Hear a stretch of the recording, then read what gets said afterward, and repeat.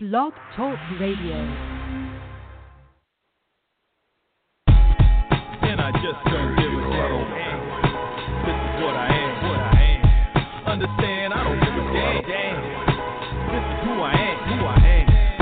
Man, I don't give a damn.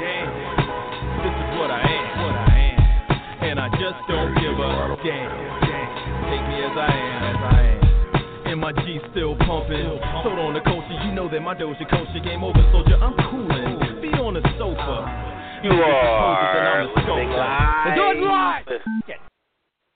Of course, unless you're not listening live. This is the Pro Wrestling Torch East Coast Cast. It is Wednesday, March 14th, 2018.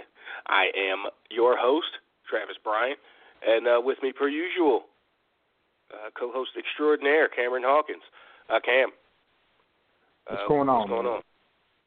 Not too much. Not too much. How are things? Enjoying your early days of your vacation, spring break?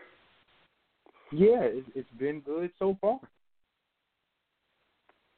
It has been nice. So yesterday you went and saw a bunch of movies. Did I see that right? I saw Wrinkle in Time Monday. I saw Thoroughbreds yesterday. What's Thoroughbreds? I'm not going to talk about it right now. We'll talk about it here in the next day or two, I'm sure. But basically, it's like a I want to know what it's about. kind of a thriller. Yeah, kind of a thriller about a high school girl and her friend who want to enlist a burnout's help in killing her stepdad. But it's way deeper than that. Like I don't know if it's kind of a dark comedy, but it's really a thriller. It's really good. That sounds hilarious. Yeah, right. And yeah, there's horse euthanasia, all kinds of stuff. It's cool. Quick thumbs up, thumbs down, thumbs in the middle on A Wrinkle in Time. Thumbs in the middle. They gave it a 6. I gave it a 7. It is a cool looking movie that doesn't capitalize on a lot of the things it presents. And there is a standout performance, but you kind of forget, like, Oprah's not the best actress, and like, Oprah's not the best actress, and it's a movie starring kids, and kids aren't always the best actors. And there's one kid that was great, but it left a lot to be desired. It was kind of a cool. What about the lead, Ava DuVernay? She good? Ava DuVernay as a director? I mean, I think she was fine. I just think. I thought that was. Who's the little girl? I thought that was Ava something. I don't know the little girl's name. She was a kid. The kid that plays her brother is fantastic. It's like a younger kid who's basically like a real proper kid genius. He's really good. And there was some really like scary things about that movie, but all in all, it was fine. It was a perfectly above average movie. Yeah, I've been hearing. It's either like from guys, my and our age, it's like, oh no, it was good, middle of the road, good to average to good, and then I don't think I've heard a woman say it's. I think they've all said it was great to good or good to great. So I don't know if it's like a gender thing, maybe because they're you've seen a ton of fantasy and genre type stuff in your I still want to see it just for reasons, but yeah, so cool. Good to hear you having a good spring break so far. Let's go ahead and give out all the pertinent information if you want to get in on this on the conversation tonight. We certainly got a decent amount of subjects and topics to talk about. So give us a call. Hit up the Constellation line. Call us at 347-202-0103. Once again, that's 347-202-0103. If you can't call us, you can always shoot us an email anytime during the week, anytime during the show. The mailbag is always open and constantly being refreshed. We've got a nice amount of emails this week. Good amount of VIP, good amount of non-VIP. got a returning music submission. We'll get to that in a little bit. Listen to a new track from a fan of the show. And so hit us up on the email tip, East Coast Audio Show @gmail.com. Once again, that's East Coast Audio Show @gmail.com. Send your questions, comments, thoughts, rants, anything you want. East Coast Audio Show @gmail.com. And Twitter is another way to get at us. You can find the show at East Coast Cast, twitter.com/East Coast Cast. You can find my personal Twitter @TravLord. And you can find Cam @Seahawk. That's CEE Hawk.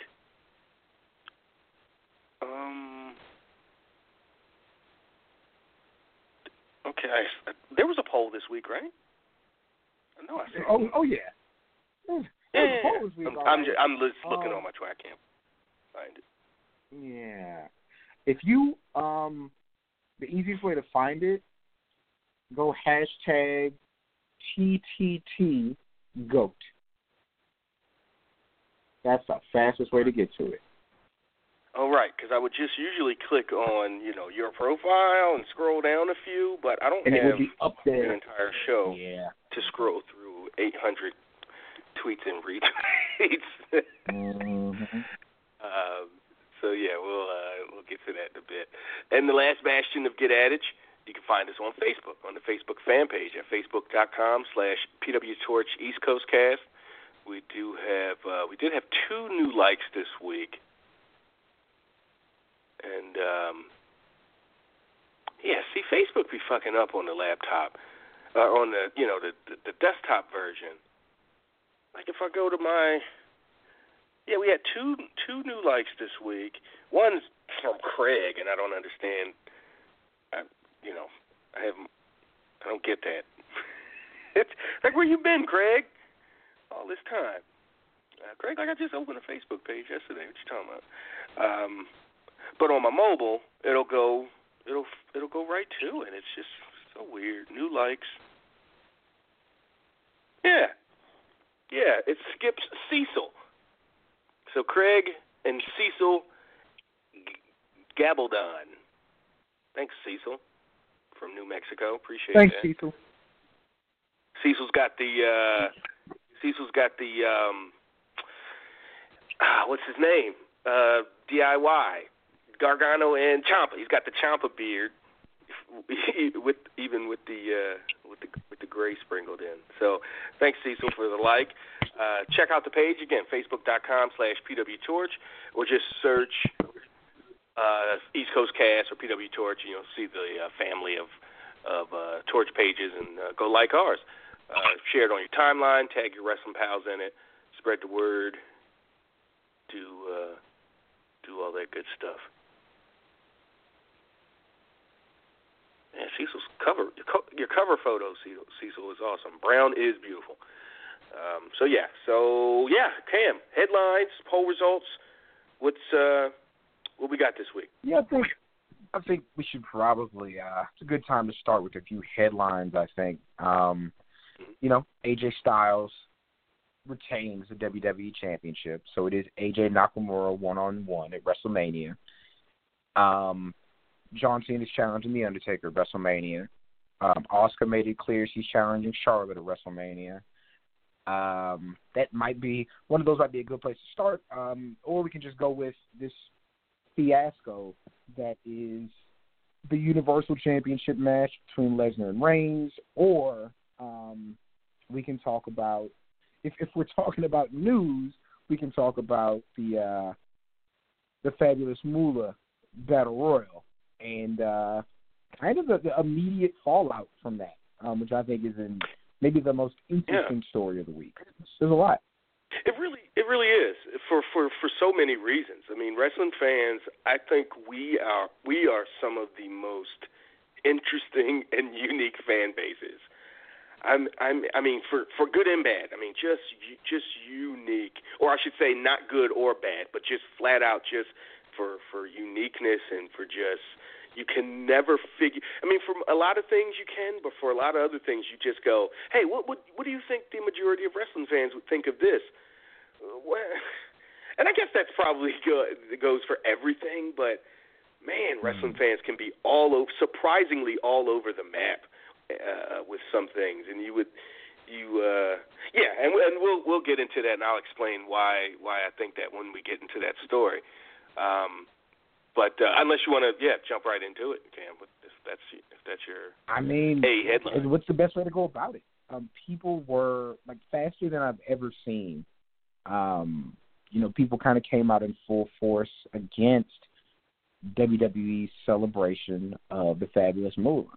And if you listen to any kind of analysis of somebody like, Bruce Mitchell, who's been doing this for 30 years, all about Fabulous Moolah essentially being warlord, landlord, and pimp for women's wrestlers for, a long period of time. If you wanted to wrestle as a woman in the United States, typically, you had to, she was basically like gangs are now if you want to rap. You have to clear, if you're a rapper and you go out to L.A. and you want to do a performance, depending on your subject matter, you might have to get a pass from this sector or this sector Crips or local hoodlums. Exactly.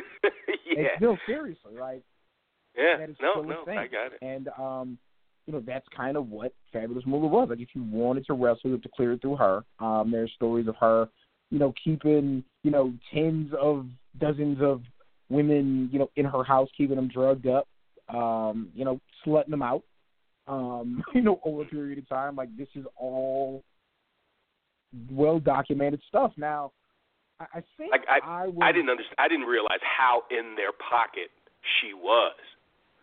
Yeah. It's like they couldn't move. Not on top of, oh, well, if you get booked here, I'm taking my 25-30% cut. It's, oh, no. You also live in my property, so I'm going to need that rent. I'm going to need that light, the utility bills. I'm going to need this. I'm going to need, oh, you like cocaine? Well, I'm your coke plug, too. So it's like, fuck. No, Fabulous Moolah was a real-life scumbag. She had the second 360. There was slavery and then Fabulous Moolah. She had the second 360 deal. It's crazy, and I think what I don't give people credit for, because I was immediately like, look, where's this energy with Ultimate Warrior? Where's this energy with Vince McMahon?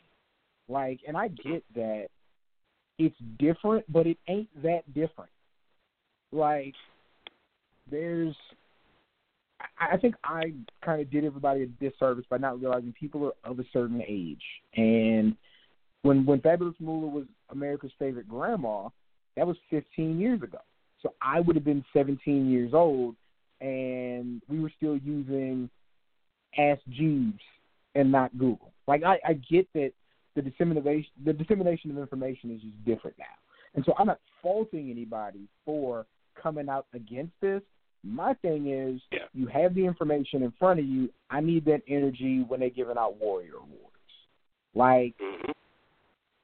This is, and it's funny because, and this isn't a shot at you, Travis, but I'm tiptoeing so that I don't do a Travis, because I don't want to I don't want to yell at people for having a difference of opinion than me on a subject that I also feel strongly about.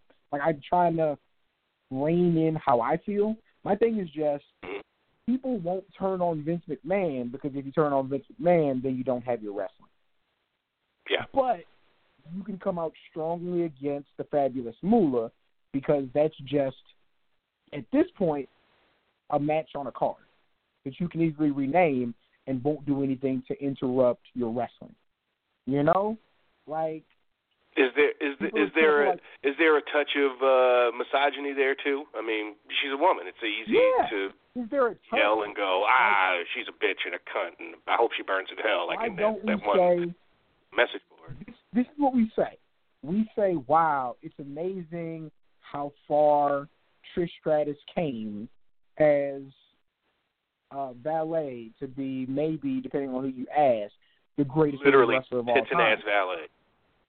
Yeah, and people don't say how it's a great thing that you made it past your horrible boss having you bark like a dog in the ring.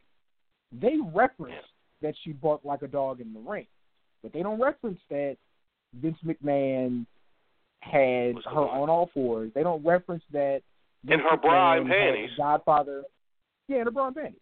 They don't reference that the Godfather, had prostitutes and was cheered as a face. Like, nobody talks about that with disdain. They don't talk about Vince McMahon writing a storyline about Melina accusing Batista of rape. Or the storyline he wanted to do where Shane and Stephanie were in some kind of sexual relationship, sexual relationship. We ignore all that, but have a problem. I think my problem is it's clear that his mindset, not just Vince McMahon, this isn't me just coming down on one person, because one thing that I said was, no, a lot of promoters didn't do anything like the Fabulous Moolah did. They also didn't have a monopoly on talent like Fabulous Moolah did. So I don't put it past them that they would have done these same things. They just because they had the opportunity doesn't mean they wouldn't have. If they did. Exactly. So my thing is but did male promoters keep their wrestlers on certain drugs? Of course. People was getting steroids through their boss, even if he wasn't dropping off the suitcase. You know what I mean? Were bosses encouraging recreational drug use? Yeah, until it got out of hand. I understand that there are damning things. I'm certainly not sticking up for a Fabulous Moolah. She's a terrible person, and if we knew how terrible she was before she was presented as our legendary grandma, it would be different. But I just think that we need to... To be fair to that, she was wrestling's grandma, in the end of the Attitude Era. A lot of that came because of Mae Young. I think if it was Moolah by herself, it'd be I remember her from when I was 6. She wrestled in the weird bathing suit thing and, and the weird eyebrows. It was Moolah that had the personality. It was Moolah that was 70, 80 years old taking those bumps. It was Moolah that was, grabbing dicks on camera and having sex with Mark Henry and stuff. So she was the personality. Moolah literally just stood next to her for the next 15 years and held her hand, and they walked. They were always together. It was Mae Young and Moolah. But it was always Mae Young, I think, as the dominant personality of that duo in the last 15, 20 years.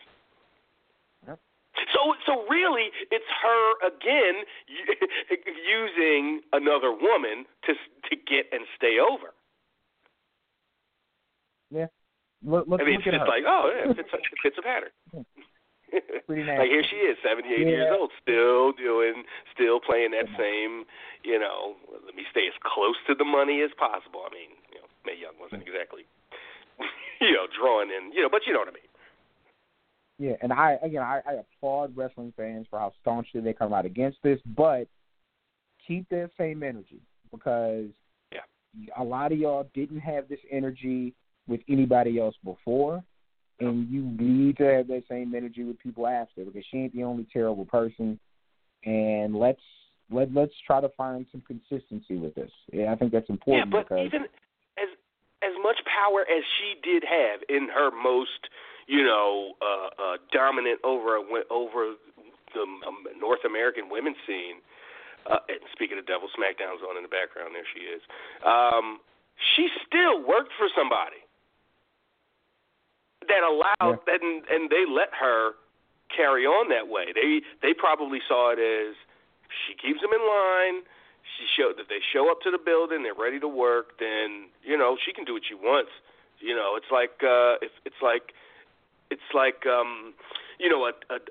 going back to the gangster hoodlum stuff. It's like if you're the big boss, it's going to the first 2 episodes of Black Lightning. If you're Whale and what's his face, I don't remember his name, but the not two-bit, but he was like the leader, the tough guy, wore the velour suit, told Black Lightning, hey, you teach him how, you teach him, I teach him how. You can let him run roughshod, and you don't care, long as he bringing in your money, he's moving that product. But as soon as he, does something egregious to the bigger picture, that's when you step in. As long as Moolah wasn't doing anything that was, there was no internet, or at least like it is now. There was no if the internet existed like it did now in 2001. I don't think her and Mae Young ever become that, wrestling's grandma, and great aunt kind of characters that they had, because people would go, wait a second, these women beat up guys and stole beat up married men and stole their money, and Moolah's thing with the women that we just talked about. So, yeah, I mean, yeah. But it's like you said, like, there are a lot of men in charge who are complicit in what she did, and just keep that same energy for these people who are getting that cheap labor. Like, just keep that same energy when their name comes up, and we won't have a problem. But if this is the last person we see get this type of attention, as far as somebody you don't want something to be named after, like, be mad about the Warrior Award, and let's start there. Let's go from there.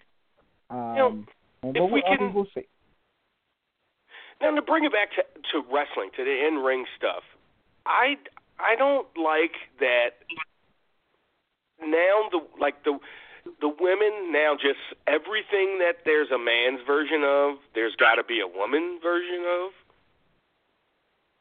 Like, why is it necessary to have a Moolah friggin' Battle Royal at WrestleMania, along with an Andre Battle Royal? Which has it even been on the main show since I think the one Baron Corbin won probably was. I think we saw that live. Maybe not. I know the Star one, the first, and the Big Show one. They were on the main show, but at this point, it's just it's that get everybody on the show match, and now it's like now they have one for the women. And my whole thing is it shouldn't be that way. If you don't make WrestleMania, work harder and try to make WrestleMania the next year. Like it's not you don't have a right to be on WrestleMania. So I just don't like I don't like the idea of having these inconsequential matches just to get everybody on the card, and so your family who's in attendance can say, hey, my son or my dad or whatever was on WrestleMania and I got to see him. It's even if it's the pre-show and 3 hours before the main card even starts. So that part of it, beyond the Moolah aspect, do they need a friggin' women's battle royal at WrestleMania? No. I think it's a fallacy that equality means everybody needs the same thing. I think that you do women in WWE a disservice by saying, let's give them the exact same matches that the men have. You should be working to make things unique for that part of the roster and doing something innovative that people aspire to. Like them just having the same things, it's not innovative, that's not creative, that's not building up women, like, because you don't give them the same airtime. They don't, you're giving them the same match and you're not creating the same environment. Like, they should come up with something unique for them. I do think it is a way and WWE's more about getting everybody involved in the show, but they could come up with something a bit more interesting than that. But it's. I mean, I don't think they have to come up with anything. They could just not have a 7-hour show and leave, those 20 women off the show because they didn't make WrestleMania. Yeah. That's what happens. I hear you. Marty texted me and said, how dare you besmirch Stephanie's efforts to empower WWE women? And for some reason he put hashtag garbage, hashtag me too. So he had a good text and then he ruined it at the end. And then he ruined it. He ruined it. You ruined it. All right. So, all right, cool. Let's this poll we got up. It's it's different that it doesn't end until WrestleMania. Yeah. But you can. This is your baby, your pet project. Go ahead and set it up. So to make a really long story short, I went to a screening and panel on Saturday night for South by Southwest, and one of the directors and writers is somebody that I actually worked with previously, and we talked for a while, and they said some cool things about some stuff I did, so it kind of got the creative juices flowing. Kind of took a day to decide on a project to work on, and having the week off, basically came up with a March Madness-style 64-team tournament to determine the greatest tag team of all time.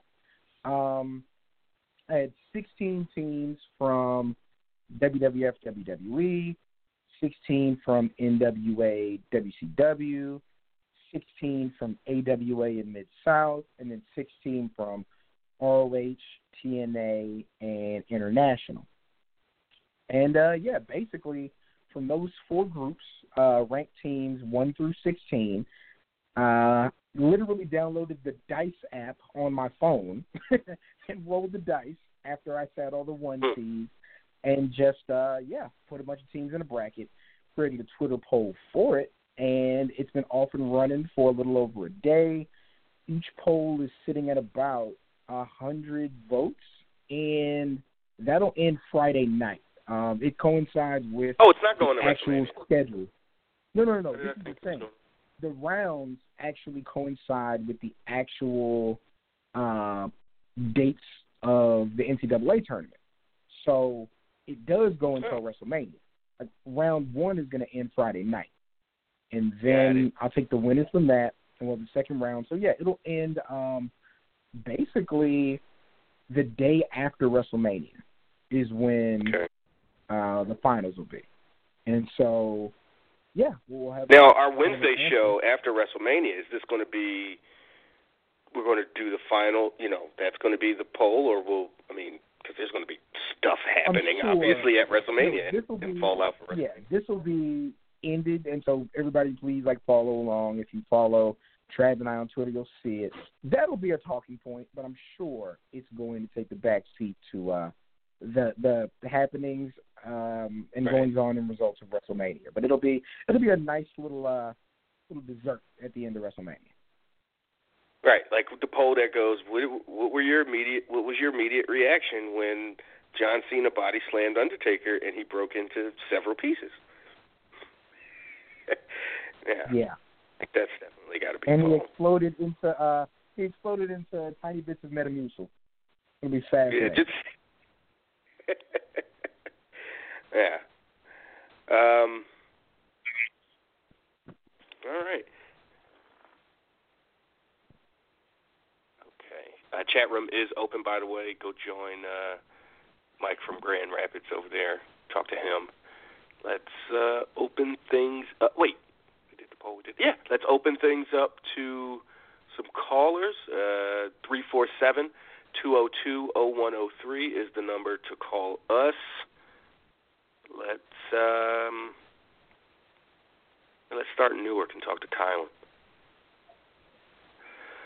Kylan, what's happening, man? Not much, Travis. How are you and Cam doing this week? Doing all right. I'm doing well, sir. Doing well. Great. Good. Great to talk to you guys, as usual. So, in light of the fabulous Moolah discussion, this is not really a part of anything I wanted to ask in terms of questions for this week, but I figure Bruce and the rest of us would get a kick out of this. Did you notice that Stephanie McMahon said that when Moolah started wrestling and became women's champion in 1956,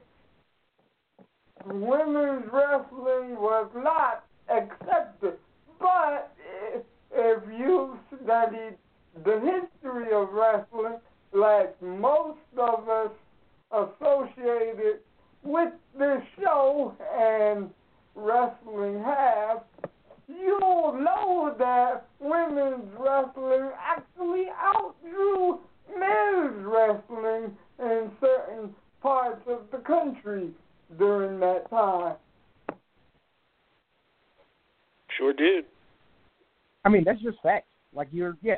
and Bruce has made that very clear on his show, and no reason for me to disbelieve it. Like, women's wrestling was making more money than men's wrestling in places. So I think, WWE doesn't respect its audience. Like, I don't know how else to put that. Like, that's something we know not to be true. Now, if she, like, again, framing it with Moolah is kind of a weird thing to do. Like, if you're talking about the 80s and the 90s, where basically, the old white guys in charge, barely put women on shows and didn't know how to present them as things other than sex objects, then you're talking. But no, like, women's wrestling was making more money than men's wrestling in places. So, I mean, it's an out-and-out lie. I don't know how we expound on that without saying it's a lack of respect for your audience from WWE. An extreme lack of respect.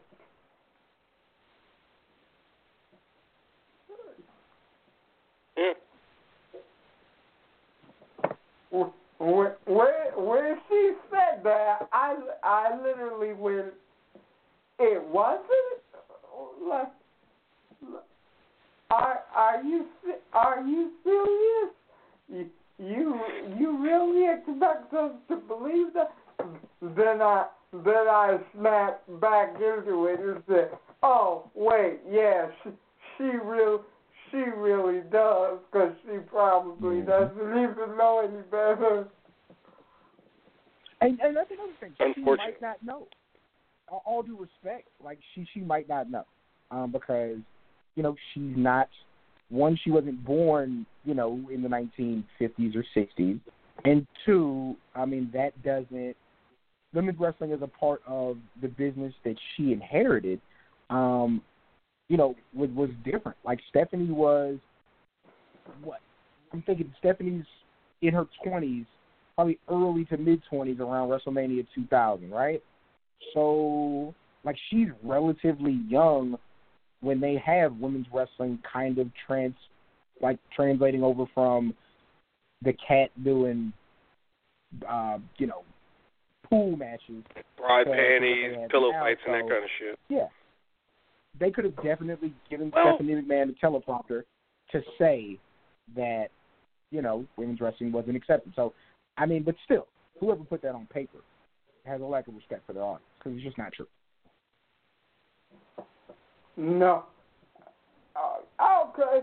I just had to get that off of my chest since it was so egregious to me. But now, on to my questions. My first question for this week concerns future WWE signings. With reports of top independent big man wrestler Keith Lee signing with WWE very soon, I want to know from both of you who you would like to see go to WWE next from the independent scene, if there are any names left that you would like to see. Cam? It reminds me of a funny joke. Let's say I'm Vince McMahon and I had limited money and I could only sign Keith Lee or Bobby Lashley. I'd definitely sign Keith Lee, because I feel like Bobby Lashley costs an arm and a leg, whereas you can get the same thing, if not more, out of Keith Lee for a pinky and a toe. Like, I just and as far as Bobby Lashley has come, you know, in the last 10 years since he's, you know, last was in WWE, I've seen a ton of Bobby Lashley. Not recently, but I've seen a ton. I've seen very little Keith Lee, and I'm absolutely sold. Right? Like, I don't go out of my way to watch PWG DVDs or iPay-per-views he might be on, but I've seen enough of him. I've seen enough of his promos to know that guy. And, man, if you haven't seen a Keith Lee match, like, seriously, like treat yourself. It's a no-brainer. It really is. And then you put the economic part in there too. That you're going to get a guy 10 years younger. I'm assuming. I really don't know.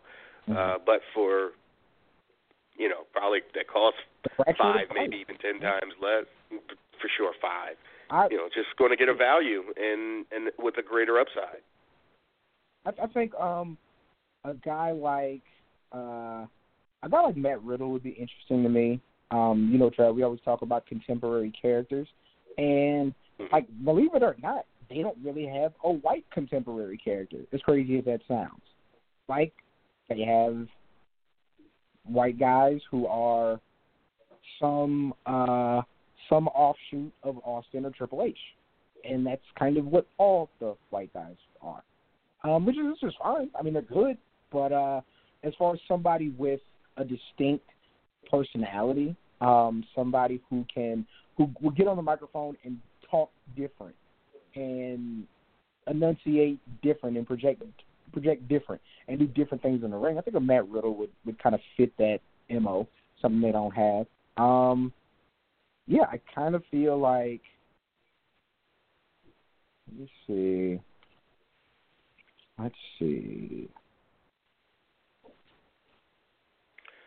What about the two I would think is, what about Marty Scurll and Dalton Castle?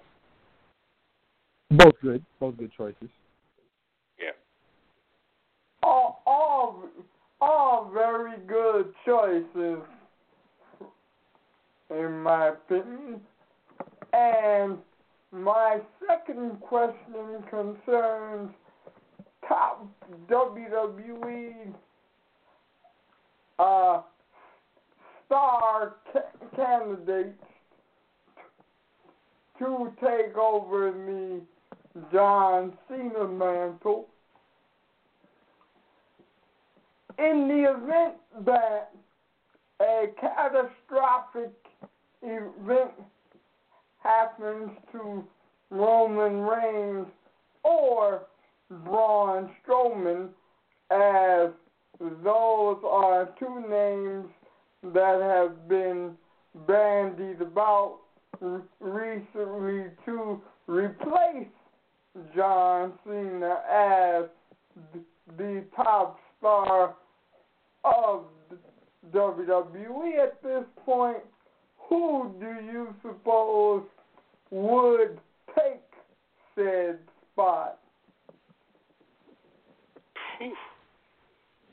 Abe Goldberg, I know you're getting inducted into the Hall of Fame this weekend, but we're in a pinch. Here's $1 million. Can you wrestle? I mean, it would have to be. I mean, if you lose Roman Reigns and Braun Strowman, I mean, it's just, it's not good. WrestleMania is in trouble. They're going to call us. And Braun's not even in a featured match. He's just, Braun Strowman. But now, he would be the one. I know why you said both of them, because if you say Roman, then we go, well, Braun feels that, But if there's no Braun to if you're, it's like, shit, Carson Wentz goes down, and in the next game, Nick Foles goes down. The Eagles are fucked. So I think we've got a situation like that, like where you're down to your emergency quarterback. Yeah. Now, since you just said that, I thought of a guy, but he just got in some big trouble over the weekend, which we did not talk about, but I thought in a serious pinch, since he was the number 2 guy when he left the WWE in September of 2009, that Vince would have considered Jeff Hardy again, but since he got in that big accident over the weekend and blew a breathalyzer of 3 times the legal limit for alcohol, that probably will never happen again.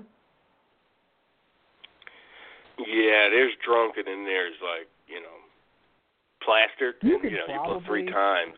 Yeah. That's like you can probably smash your car into a tree and be okay. In a weird circumstance, you can probably blow a crazy amount and be okay. You can't do both. Like, there's got to be some type of reasonable doubt there, and you kind of took away all of that. You always, it's weird, like I always feel for Matt when this happens, even though I think Matt has always put himself in a position to still be self-sufficient, even when these issues happen with Jeff. And then the last week we were just talking about just how much we gush over Jeff because he's so nice to us. It's unfortunate. Now you do feel like, and I say it's unfortunate. I think it's more unfortunate for us. I think Jeff Hardy will probably be okay. He's had scares.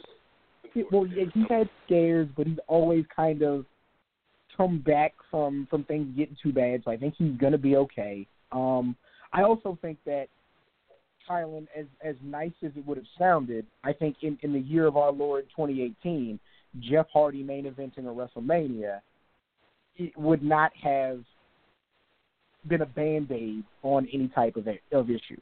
All due respect to Jeff Hardy, I just don't think he can exist in that form anymore with, even though he still looks like Jeff Hardy, he doesn't move like Jeff Hardy, especially not in the capacity of a singles main event match with the biggest audience of the year.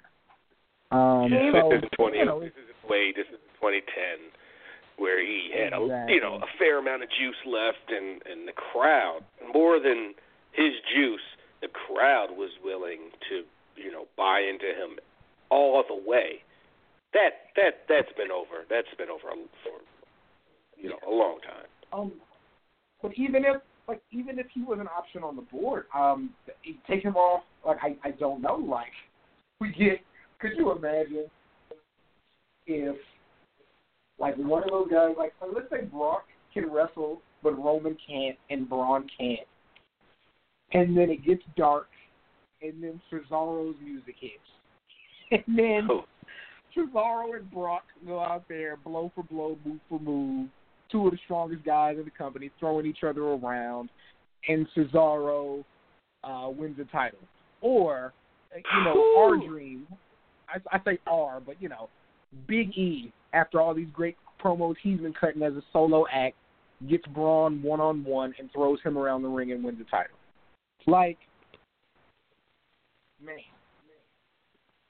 it would be something amazing that, they're probably not high enough on the totem pole for that to be a thing, but that would be something.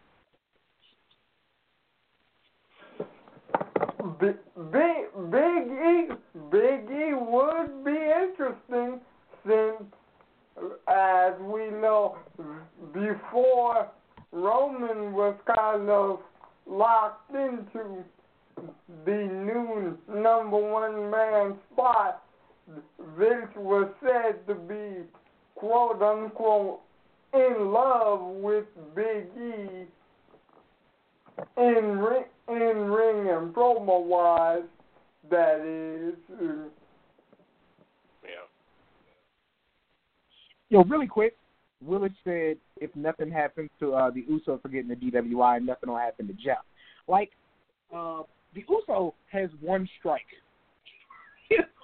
One strike right, after and being it's with two the of company them. for damn near, after being for damn near 10 It's two of years them. in the company. Like, he has one strike. Like, it's... No, this is different. nor does WWE probably pay attention enough to either of them to know which one is which one. God damn. That's, that's silly. But I appreciate the call as always, Kylan. No, but it's just two of them. I don't think they've been in trouble before, at least not like this, at least not anytime soon, or recent. Don't have that track record. And you know, Jeff Hardy, man, there's a 15-20 year history. So you can chalk Jimmy or Jay, whichever one it was, up to a mistake, a stupid one, and all that, you know, and all the adjectives you can put on that, but a mistake. Like Jeff Hardy, like, come on, been here, done that. You know, like, why are you still making these mistakes? Yeah. Like, why are you at ages, 40 with children and a wife at home, been through this already, still putting yourself in that situation? Like, seriously, just pocket your keys, take a nap in the back seat. Hopefully in 3 hours you wake up and, you know, you can drive. And you're going, like, even though it's kind of the inverse, like a mid-carder getting a DWI and letting you know about it, and there not being any type of actual incident because of it, is different than a main eventer wrapping his car around a tree, blowing 3 times the legal limit when he's had issues before. Like, it's just, these things don't run parallel. It's not a vacuum. It's different. All right, let's hit up. Did it upload? Do I have to?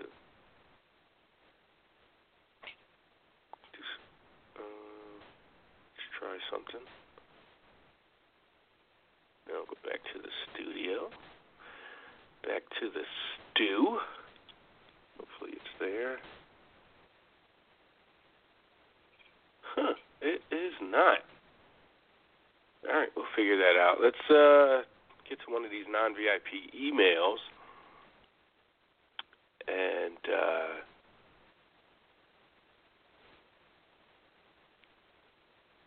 all right, this one's from Brian from Wisconsin. He's VIP, but it's the email is addressed to all 3 of us, and what he's taught, the topic came from something that we talked about in the free portion. So I'll just read it now. Good afternoon, Travis, Cameron, and Rich. I want to start off by saying thank you for the shout-out on the show a few weeks ago from when I joined the East Coast Cast Facebook fan page. Travis, you butchered my last name during the shout-out, but it's all good because I wanted to take a quick minute to tell you how it's pronounced. My last name is it's Theard. It's like, and I said third. It's like saying beard, but with a TH, so it's Theard. Oh, Theard. Theard. I hope that helps. If you want to help me get over in a weird way for no reason at all, instead of saying third for anything, no matter what it's for, just say Theard. For example, he came in third place, or the bathroom is the third door on the right. Help a brother get over. All right. I want to call the show sometimes, but I'm usually at work when you guys record, so maybe one of these days I'll take the day off just to talk to you guys.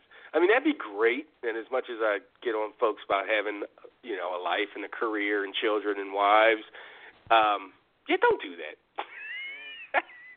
If it works out that way, you got a day off or vacation and, you know, it's a Wednesday, yeah. But no, emails work fine, Brian. So he says, I started watching Anyway, the reason why I sent the email this week is because I had a few questions about the show Atlanta. I started watching the show last month, right before the new season started. I was happy to hear Travis talk about how phenomenal the show is to Wade on Monday because I agree, it's a great show. Do you think that Wade will ever check it out? I'm not sure if he would be into it or not. I think Wade would watch the first episode, go, that was interesting, and never think about Atlanta again. Just how I think that would go. Like, yeah, I think okay. And then he'd turn on, like, Schitt's Creek or something. Wow. That he's been trying to get everybody into for the last 3 years.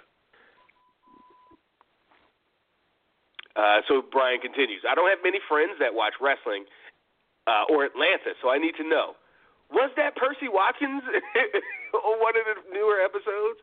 Specifically the episode where Cat Williams was Alligator Man. If it was Percy, that caught me off guard because Alligator Man had me dying. I just wanted someone to confirm that for me. I don't think that was Percy Watson. Like, I'm pretty sure Percy Watson doesn't have that barrel of a chest. You know, that guy. Yeah, he's not quite that big. That guy would never be on. Percy Watson could skip a meal and be on 205 Live. This guy cannot. Absolutely. And if you said, oh no, Percy Watson's older brother is an actor, and you know this, I'd be I would believe it without Googling that guy and finding out. I'd be absolutely, no, totally, that's definitely Percy's brother. Look at him. But yeah, that the resemblance is pretty uncanny.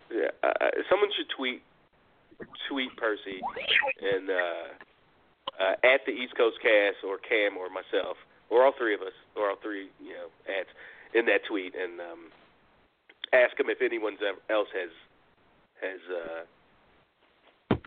came to that conclusion. Yeah.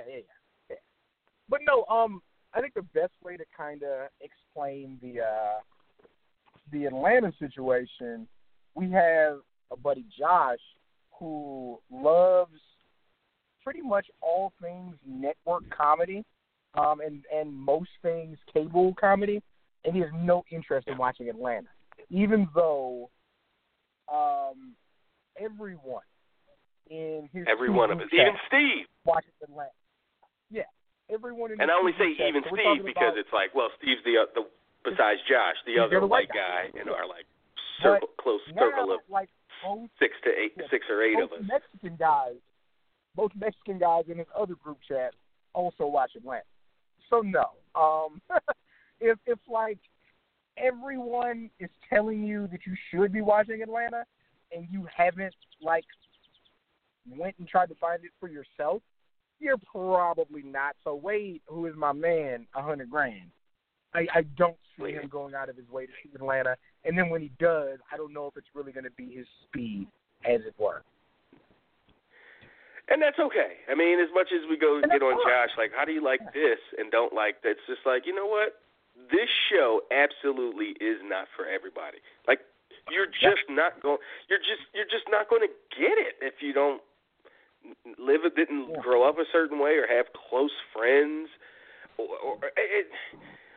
Yeah. And I don't know. Brian Theard, I assume, is a white guy from Wisconsin who loves it. So maybe he's the outlier, or maybe it is understandable enough. It's not like you gotta be a black dude from the mean streets. No, I'm a black guy. I wasn't. I'm from the. It's like I lived in the friggin' projects or anything. But I can still relate and understand all the, or at least most of the jokes and lines that they say. It's just not, and I'm sure it's not just a cultural thing. I'm sure there's like, I don't know if like Brian from Atlanta or Brian from Phoenix, Arizona. Is I would, is that something does he watch Atlanta? I'm interested. And what does he think of Atlanta? I think kind of. One of the things I thought was cool that they did last week is something that, like, if you don't, I feel like you have to be my age specifically to get the joke. So when they had, when they went to those offices, when they were like at that office, and they had that kid dancing on top of the table. Remember he was performing on the table in a room full of white people? Yeah. That's a direct reference to what Bobby Shmurda did when he got his record deal. Like, it's specifically about that one moment. And so, like, if you didn't know I that, certainly didn't get it until you said something. Then I was like, oh, yeah, I did hear about that. I remember when Bobby Shmurda 2 years ago was the hottest thing out, and that came out, And so, like, there's just certain things they're going to talk about. They kind of run so deep. And, you know, nobody wants to be left out of the joke. And we don't all want to watch things that have to be explained back to us. Like, comic book fan, like, don't know if I'm going to watch Legion this season because I don't like a show that I have to go back and watch 2 or 3 times to figure out everything that happened. That's ridiculous to me. I thought that was your jam. When was your jam? No, The Gifted, which I said is like Gifted, the watchable version of Legion. Yeah. Which is, they're both X-Men shows, and one of them is like super existential. I don't need existential.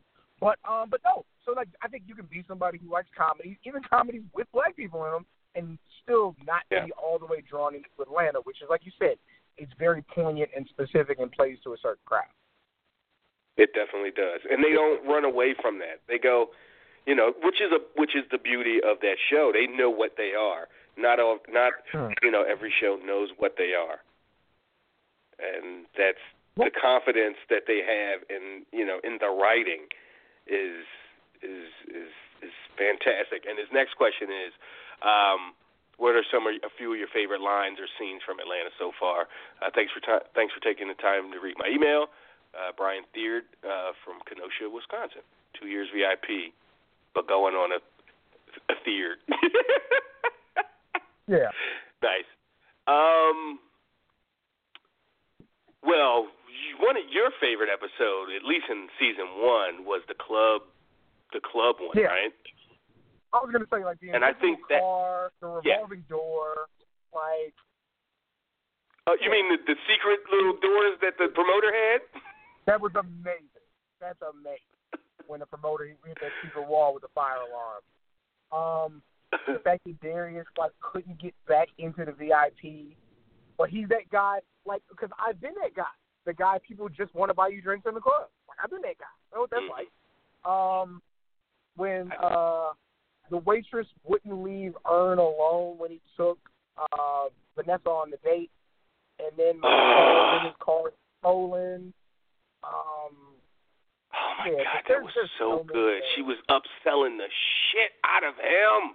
Would you like some jalapeno poppers? Everything about his face and body language was, get the fuck away from me. And she just kept pushing, would you like a dessert? And then when Van left, he's like, you are blowing up my spot. Like, what the fuck are you doing, Megan? And she kept that smile on her face. And then at the end of the dinner, Earn wasn't going to tip her or anything good, and Vanessa was like, fuck out of here, wrote in a big tip. Yeah, that club episode alone has just so many standalone scenes and stuff. What about the dude the fan, when he just stands up and he starts rapping Paperboy lyrics, and I'm still looking for the real one. So good. Paperboy's just like, so good. Okay. And just look and you know what, his facial expressions might be the best thing on the show. The fact that he's just through with it all. He's so frustrated by everybody. It's so good. I think that the opening scene. No, you got it. Go ahead. The opening scene for episode 2 last week with the drug deal and the drug dealer robbed him was so good. Oh my God! I mean, it feels like anybody that hasn't seen this show is like, whatever. They gushing over this show. It can't be that good. It was a perfect scene. I mean, perfect. The dealer slash the plug slash thief in this situation kept apologizing. Like he genuinely felt bad that he just robbed probably one of his better customers. You know, guys coming. I mean, you're number one. You're creating an enemy, and you have he's not going to be a customer of yours anymore. So great. You stole whatever, $5,000, how much money you took from them, but you're not going to have, that consistent business anymore. And he just was so sorry. Even when he had to take his keys, he's like, I just don't want you chasing after me. You understand. Like, but that mixtape, that was dope, though. I'm going to listen to that. It was just fantastic. Yeah, seriously, go watch this show. Good, man. If you've never seen it, just watch the goddamn show. Again, I put my best friend onto it, and now he can't get enough of it. And he did my show with us just here recently, and it's all about the show now. It's just that good. It's just that good. Has he? I assume he went and started watching season 1, if not finished it. Yeah, he went back. I don't know if he's done with it yet, but he went back to watch season 1. Yeah. Cool. All right, Brian. Appreciate the email, man. Don't be a stranger. Let's go back to the phone lines. Let's talk to Mike. I'm gonna go fix myself a drink.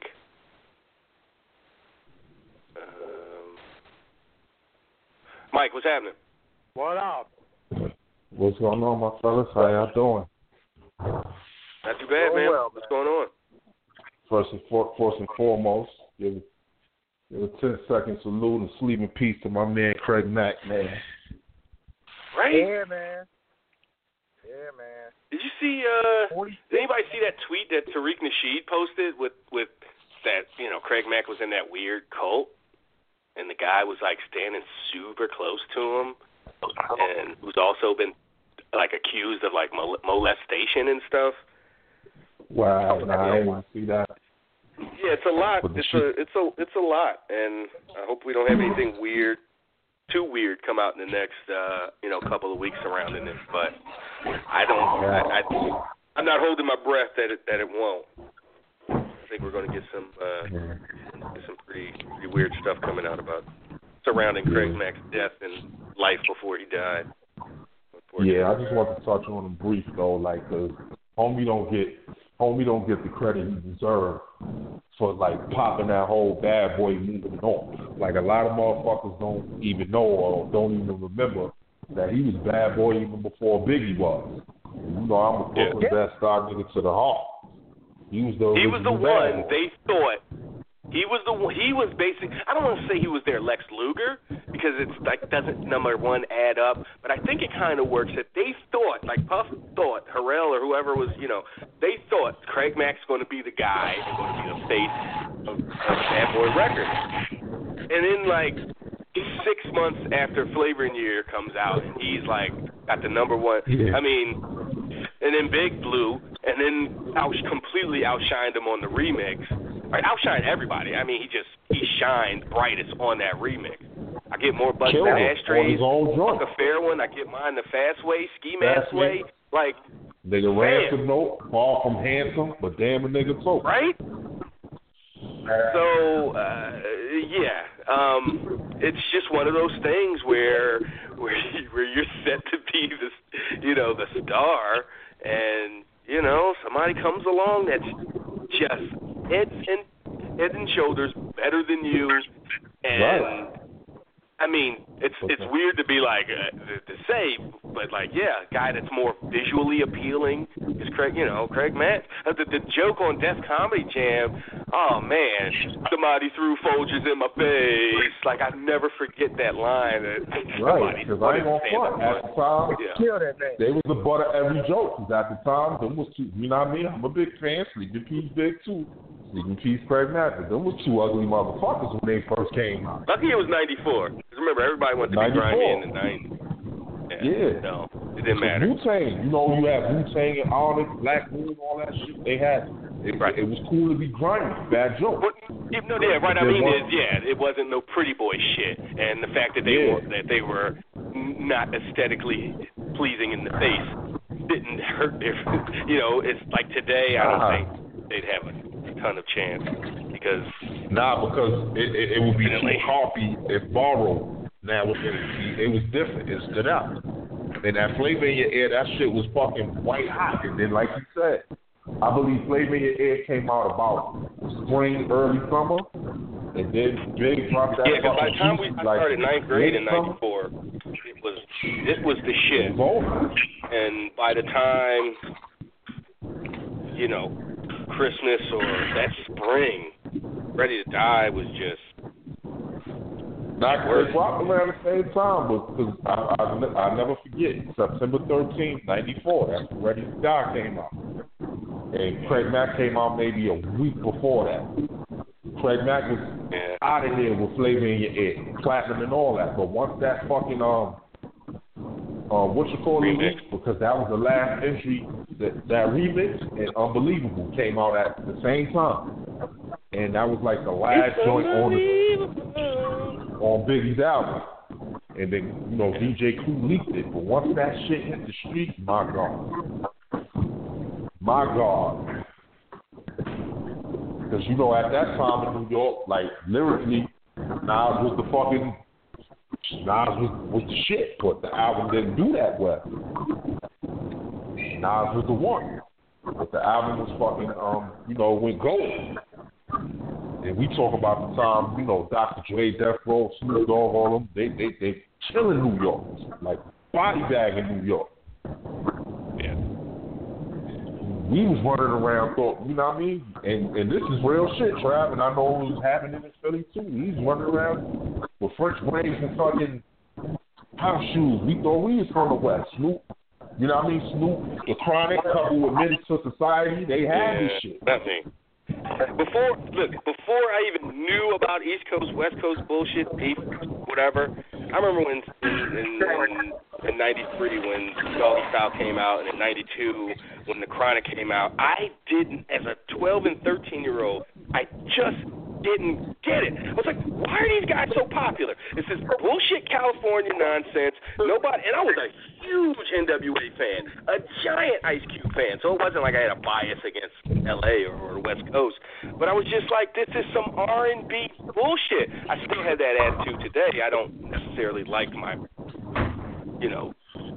hip-hop and R&B, it's whatever. It's hard to get away from these days. But man, I was just like, this is some rapping bullshit. Get out of here with your radio singles. But they changed the fucking culture just completely. Right. They made it comfortable to say. They made it comfortable to call a woman a bitch. Wait, what? It wasn't comfortable in '91. I got some albums from like '91 that says different. Yeah, but I mean, they took it somewhere else. Like, oh no. What they did like was make girls go, oh, you better stop when you call them a bitch. Yeah. Snoop or Dr. Dre, like, come here, bitch. They go, oh, Dre, Snoop, you better stop. Let Raekwon, come here, bitch. Let me get. Boy, you better not talk to me like, it was just, it was smoothed out R&B. Right. Yeah. That's hilarious. What transitioned into my point is, what is all this fucking hoopla about how fucking Moolah was pimping out these fucking all these women and let's make a petition and let's do this, let's do that. Like, that shit is whack. Like, I get it, but that shit is whack. Wait, what part is whack? People getting upset? Yeah, this petition shit. Like, they gonna really listen to what y'all say? Think they gonna stop that? Oh, WWE at this point, something that they've already advertised, and no, but I don't, because you don't think that they will change doesn't mean you go, well, this thing that's clearly wrong or clearly immoral or clearly whatever you want to call it, I'll just let it stand. Like, no, people want to raise their voice, and at this point in time where it's like, seems like, why the hell not? Like, strike while the iron's hot. Strike while, people are paying attention to and caring about issues that don't concern them necessarily. Maybe you get lucky and it's a one and done. It happens this year, it doesn't happen again. And I hear you, Mike. I do think if your conscience should make you want to speak out against it. I don't think people think it's going to die, especially not this year. Like Travis said, they put their marketing dollars behind it. They've never been the type of company to just immediately back off of something that's a bad idea. But maybe people are loud enough. Maybe enough people boo at the beginning of the match at WrestleMania to where they have to react differently. But I don't know. I'm interested to be there in person and to see how people respond. I really do. Right. So let me ask you a question, just hypothetically. If it was a fucking Hugh Hefner battle royal, you know what I mean? Would it be that? Yeah, that but big Hugh Hefner, I don't know what he did in his personal life or if he, assaulted anybody or whatever. Hugh Hefner, ran a business based on sex and sex appeal and tits and all that, but everybody knew. I don't know if he had bitches in the grotto, drugged up, out of there. No, I'm sure there were bitches in the grotto drugged up, but because they wanted to be there in the grotto, drugged up and getting rubbed on and stuff. Mike's not wrong. I don't have the details, but Mike's not wrong. Like there's some sketchiness that's been documented about Hugh Hefner. That does exist. But Mike, you have a point. Like I hate that we have to try to draw lines, but there's definitely there's a double standard that comes into play with how hard people are going against him. Because again, he's not the first terrible person in wrestling to be honored unnecessarily. It's definitely goes a bit deeper than that. Guys, on that, of course, I have to go. But you guys have a great night, and we'll talk. We'll talk. We'll link up in the next couple of days to do stuff. But I will talk to you guys later. You guys have a great show. All right, Ken, man. See you good, brother. Later. See you good, brother. So yeah, Trav. Okay. I mean, and then another thing. I mean, I get it. I mean, I don't give a fuck either way because, that'll be my, twirl up break during this whole damn thing. That'll be the twirl up break. I care. I care because, it's, because I should. Because, I don't know. But I didn't know people were starting petitions and all that until. Yeah, about 3,000-4,000 people. Or not petitions. I heard somebody suggesting that they call or that they contact Snickers, basically, since they're the sponsor, and ask them, like, how do you feel about this woman who's such a gross human being in so many ways, being honored and blah blah blah. And Snickers could go, you know what, until WrestleMania itself, which is silly, goes out and like robs or rapes somebody, like we're good. The fact that a match on a 7-hour WrestleMania, Snickers might not give a fuck. The Mars Company might not care, even if they get 10,000 emails or comments on their website or on their Facebook page or whatever. They might go, whatever. This isn't something that has legs. Nobody's gonna be really thinking about this in a few weeks. And I'm saying it in terms of all these fucking geeks that's doing the shit anyway. You're going to watch the fucking show anyway. So, I don't understand the purpose. It's not like you're going to boycott WrestleMania. Y'all going to watch the show any damn way. But enough with that. On to item number 2. So this dude, John Bravo, he's supposed to be releasing this information, this footage, this 25-minute testimonial on Friday pertaining to Roman Reigns. You know what I'm saying? Copying and buying receipts, phone text, and 15 others. Like, how do you think this is going to play out? You think it's a bunch of malarkey, or you think this kid is, on to something? What's the footage of him? What's the testimony? What's he testifying on? Well, it's the guy John Bravo from what is it? The WWD. Is this the steroid stuff with Roman Reigns? Exactly. Okay. I don't know. I haven't been following it. I didn't even put those names together, so I'm not even. I don't. Well, Friday he's supposed to be releasing the 25-minute tape on either Facebook or YouTube that, you know, the evidence that he's been building and collecting, you know, he said it's been long and strenuous. So I guess, you know, everybody and the 15 other guys are supposed to come out. That's what's supposed to come out of this tape. That's supposed to be released. And my thing is, you know, I wanted to, you know, because, you know, we're about the same age, and I wanted to get your perspective on it. Like, do you think the gravitas or the impact of this will be, you know, as such, like the 92 scandals and, you know, things of that nature?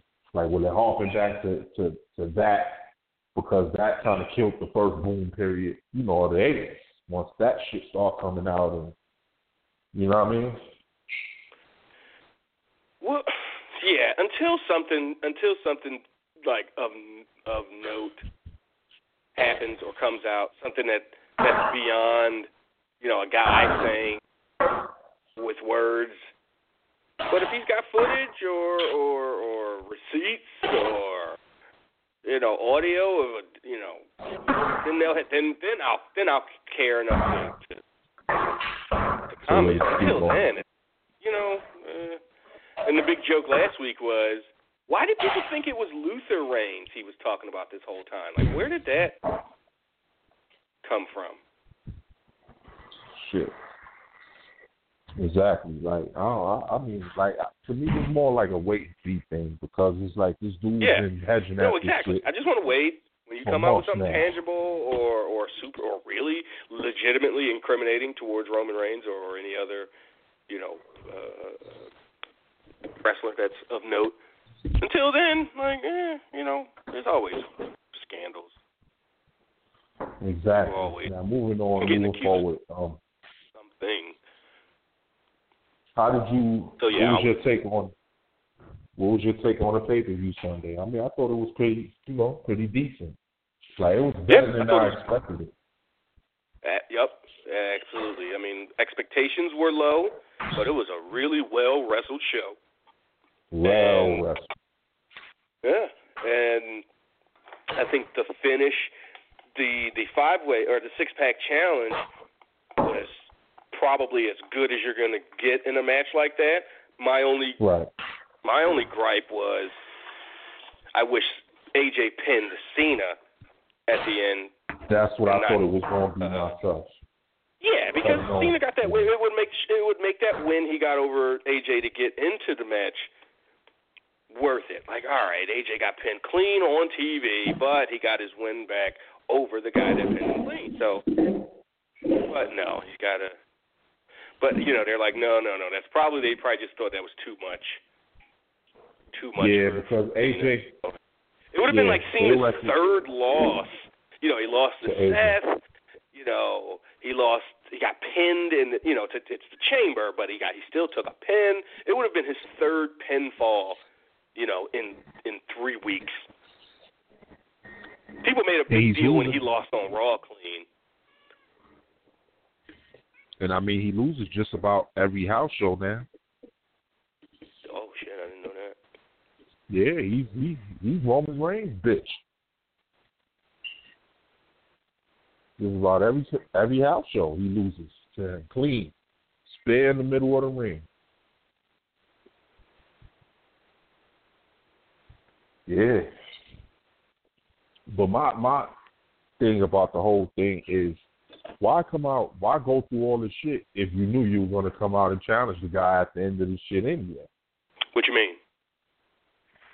Like, on Monday night. Why go through all this, you know, no road to WrestleMania shit if you knew at the end of the day you was going to come out and challenge him and try to run him down and goad him into, you know, fight, wrestling. Talk about how big his ego is and all that shit. Like, I think that was a waste of time. Well, I think he would say, well, I wanted to win the damn, you know, title for the 17th time. Either whether it was the Universal or the WWE, I wanted to be in a championship. I wanted to be champion going into WrestleMania. Yeah. Now he's desperate, so my only option is to call out and try to embarrass The Undertaker. But really, he really embarrassed himself. I hated that promo. I hated the second half of the promo. Like the first half when he's in the crowd, here, like that was all good. That was fine. But as soon as he called Undertaker a self-centered egomaniac. The most least selfish dude probably of all time in the business. One of them, for sure, Did more jobs for probably anybody. So, you know what I mean, yeah, it's like the guy doesn't have any hips. The guy can barely friggin' walk. The guy has left each WrestleMania in the last 3 years looking worse for wear. It's not a good. No. Why would you? Right. Why would any fan that cares about The Undertaker want to see him try to put on a WrestleMania quality match in 2018 after we've seen his matches the last 3-4 years? They weren't anything special. It is not 2010. Leave it alone. The one with Roman last year was fine, but I also think about that one with Brock from the last time they were in New Orleans at 30. That was gross. Horrible. That was just like, oh, what a struggle. Oh, and Bray Wyatt, that nonsense. Like, come on. Like, why would you want to see such mediocrity? Why would you want your favorite band to come out of retirement, to go on tour, just to, like, not be who they were?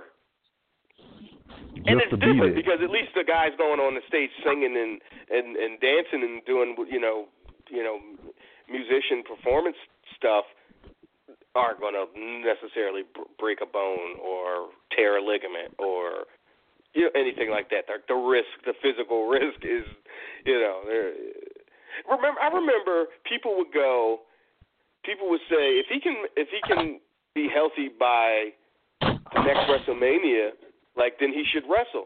And I would go, he wrestles once a year at WrestleMania. If he can't recover from one WrestleMania to the next, if you're concerned that is he feeling okay from last April and it's February of the next year, that should be your flashing neon sign to go, you know what, maybe this guy should retire. Not wrestle, not for my pleasure, maybe hurt himself or his opponent. Because people forget about that. Like, other people are counting on him to be their base, to be there to catch them or to hold them up and not drop them. So it's, wrestling fans, we're really selfish. Exactly. This man had a 30-year career off of a gimmick that they thought that wouldn't last 1 year. You understand what I'm saying? Like, he served it. Like, he did what he did. He weathered the storm. He was there. He faced them all. Like, it's time to ride off into the sunset.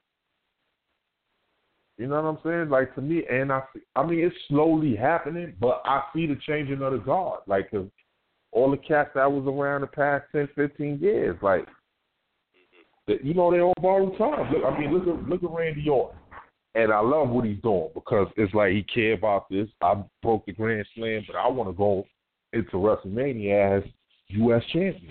Because I'm quite sure he pretty much knows it. Although Randy is not even old, but he's just been around so damn long. You understand? So it's like, he just like know his role. And he pretty much spoke it. And I pretty much saw it in that ring Sunday night. Him and Bobby Roode got a chemistry together. And I think Randy is okay right now with being a utility player.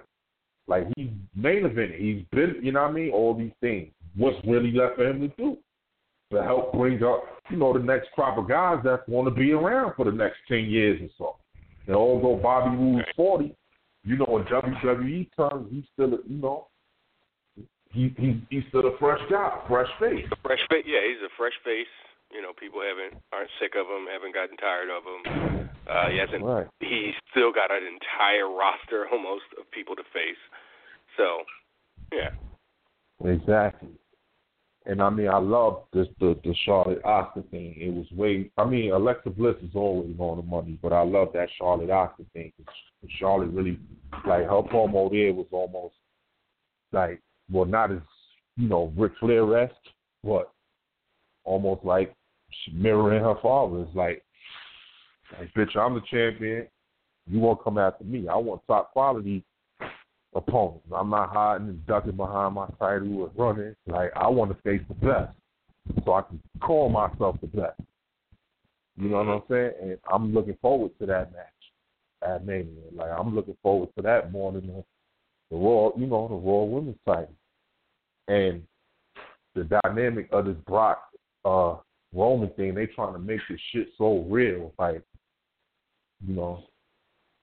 like, what was your take on, yeah, but it's like Monday night? They just hit the wrong tone on Monday. Like, they had been doing okay with that, and then we get the Vince's boy stuff, and Roman just being super, like unrealistic. Like, it was just too much. And then the whole Vince stuff and Shane and Gorilla, like, ooh. Like, the people you're trying to fool are the exact ones that would see through that. That's rolling their eyes, folding their arms, and rolling their eyes. It's not working. The first week, we were in suspense, like, ooh, maybe they're on to something. But let's see week 2. Let's see week 3. It is not working. This is the 4th or 5th year straight. They are rejecting this guy. Do you think it's going to change in 3 weeks, 4 weeks? Hell no. Not at all. Not a snowball's chance in hell. Now, what they doing is almost creating the exact replica of WrestleMania 20, where everybody just turned on both of them. Because apparently it seems like the writing's on the wall, like Lesnar is leaving. But who's to say, it might be another antiquated trick up his sleeve. You know what I'm saying? So who's to say that this shit ain't all of rules and Lesnar probably already signed and let's just, re-sign and let's just... Because, who the fuck is going to leave a job that's paying me millions to show up for 6 months of work? Right. 6 months? You mean over the course of, 5 years they're doing 6 months worth of work? Like, what? Exactly. Like, who the fuck is going to leave a job like that? Idiots that would be like, it's that same vein, that same thought process that's, I don't have a ready example, but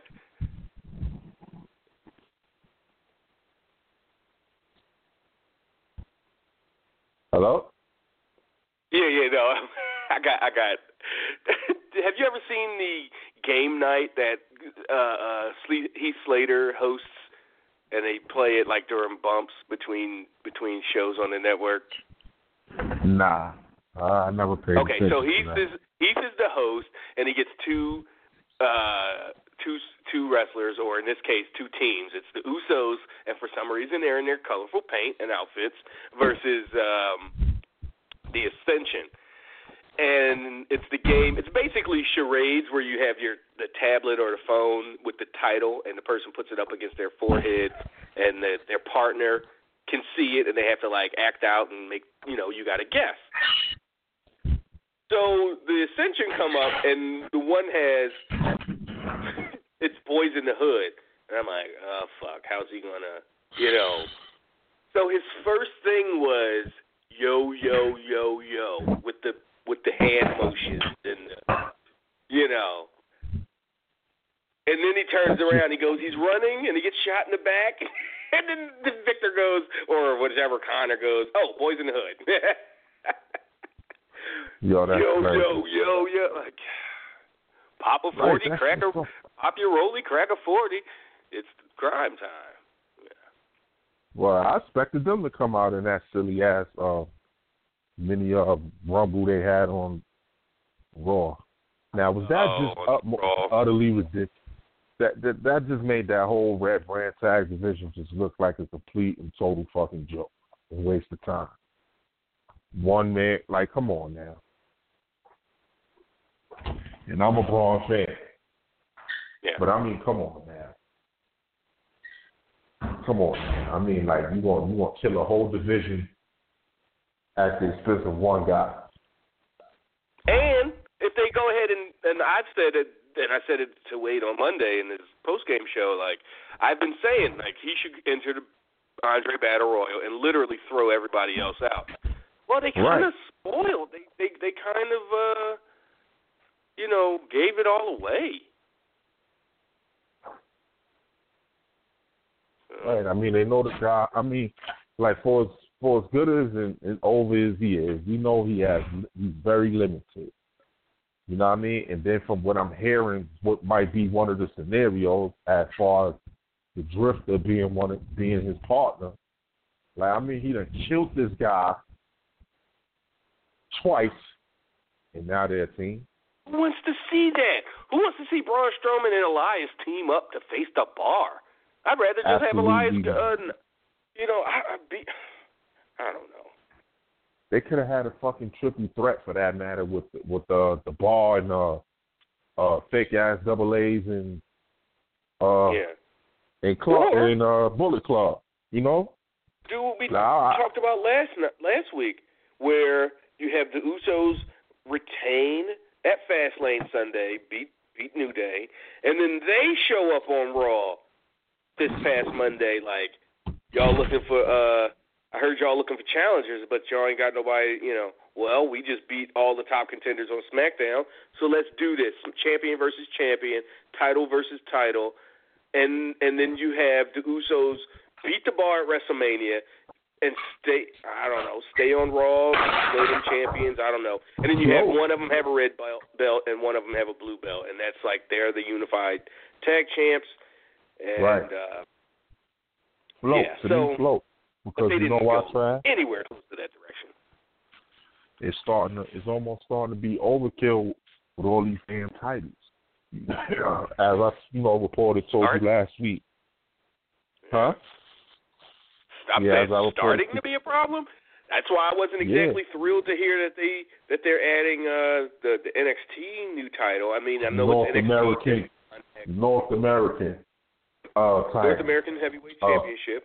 So different context, different creative tag titles, different theme. It's going to be a 205 tag title. 205 cruiserweight tag title. And I hear they toying with the idea. Oh no, it's official. They even showed it was on Belstad reported it, and what's the other guy? Raj Giri wrestling it, and somebody showed out like they're toying with the idea of what? A women's tag title? Women's tag titles. On which show? Most likely Raw. Gotta be a floating team. If they just did that from the beginning, I'd have no problem. If the women's division was on one show, and I mean, I've been saying this for a goddamn year and a half. If the women's division was on one show, the tag division was on another show, and 205 was on, everybody, and you didn't have two of everything, then maybe the idea of a cruiserweight tag division, tag titles isn't just terrible, or women's tag championship isn't just asinine. But again, if it's first, they just don't have the talent to have two sets of women's tag titles. They barely have enough talent to have two women's champions. Period. And that's this shake-up shit gonna be a whole host of women coming up. That's the only thing I could think of. That they're gonna promote a lot of women. You've got the two in Absolution, so they're definitely a team. Paige or Mandy and who's one? Is it Sonya? So Mandy and Sonya are a team. But again, the only way it works even a little bit is if they float, if they're just one tag division and they go to Raw and SmackDown. But all that's going to change after WrestleMania anyway, as far as the brand split or the individual brand pay-per-views. So we'll have to see what things look like in September, what things look like in December, because splitting the pay-per-view, combining all the pay-per-views again could just be the prerequisite to ending flat out the brand split, or severely watering it down and having more roster crossover and stuff like that. Because think of it. But you start adding titles and shit to this uncertain mix, it's like, get your shit together before you start adding titles and all that kind of stuff. It's just super fucking overkill. Like, you don't need all these fucking titles. Do away with some of these damn titles. Like, to me, it should only be one world champion. Like, you went to the trouble of unifying the titles in 2013 to split them up 3 years, 3 years Well, later. they didn't go through much trouble, Mike. They threw it together and was like, in 3 weeks, it's going to be Orton versus Cena in a ladder match, and it'll be unified. Yeah, they didn't exactly build that thing. Just to be completely, fair. Wasn't a lot of trouble just to go, hey, this match is happening, please watch. Right. I mean, to some degree, I guess I get the North American, the NXT North American deal, because you might, like, we love Velveteen, but we all know that Velveteen is still green and blue title. Absolutely. I wouldn't even go that far. He's just not ready. He's not ready for. Yeah. I don't even think Aleister Black is ready to be in the title. He just hasn't had enough. And then Darrell, I could hear him go, see, that's why NXT needs to be 2 hours, and people need to be on the show every day or every week, or most more weeks than they're not.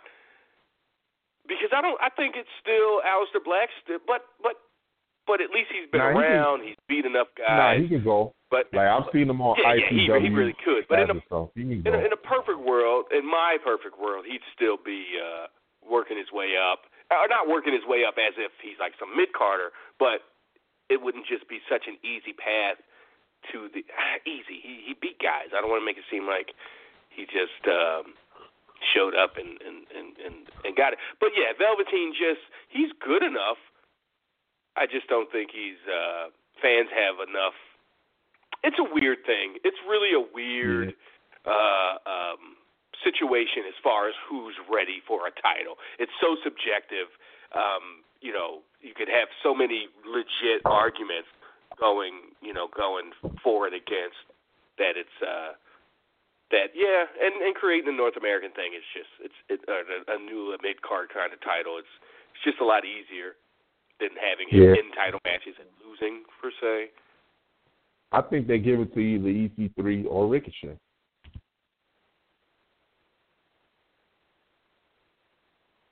You think he wins that, North American? I say either EC3 or Ricochet. I don't think EC3. I think Ricochet is a guy, even being on the roster for only a few weeks, winning the title, he can you can watch him wrestle and go, oh, absolutely, he should be a champion. But Ethan Carter, I think Black, I don't think he engenders that same. I think you need to see him more, get to know him more, know his personality before you're ready to, crown him any kind of champion, even a mid-card type or lower tier champion. Because I think Black is going to take the NXT title because Andrade and Zelina, they're ready for the main roster. Like, they are so fucking money is ridiculous. Like, they are money together.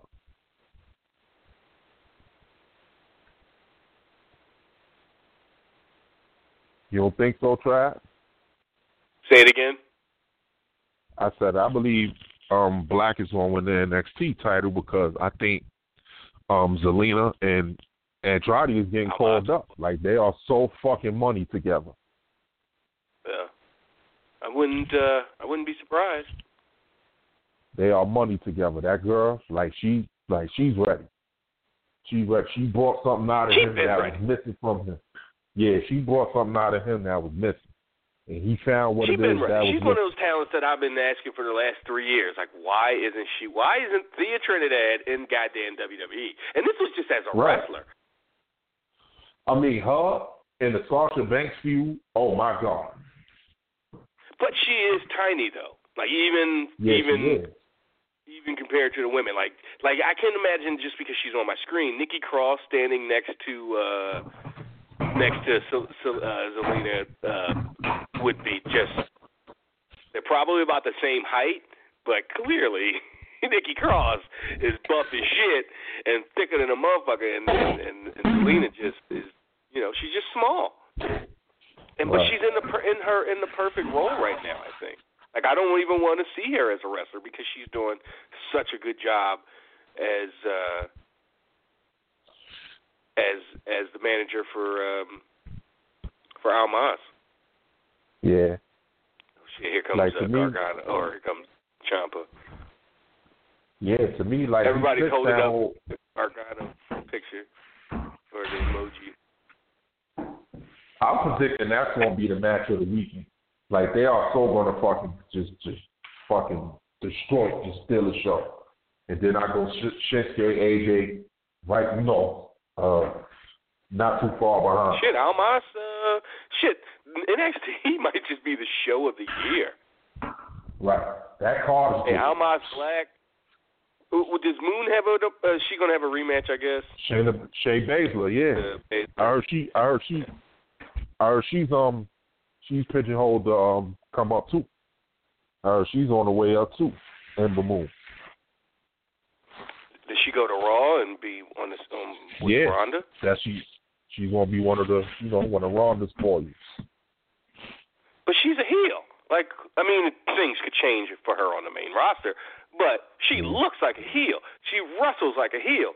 I hate her. I think she's a garbage human being. Like, I don't think, obviously not everybody thinks that of her, but I think that comes through. She's just so perfectly cast as a heel because it works. She's good at it. Yeah. I don't think if they're trying to get Ronda Rousey over as a babyface, you bring Shayna Baszler up and stand her next to her. I boo Ronda Rousey just by association, if that's the case, because I hate Shayna Baszler that much. Yeah, no, I'm hearing Moon is coming up.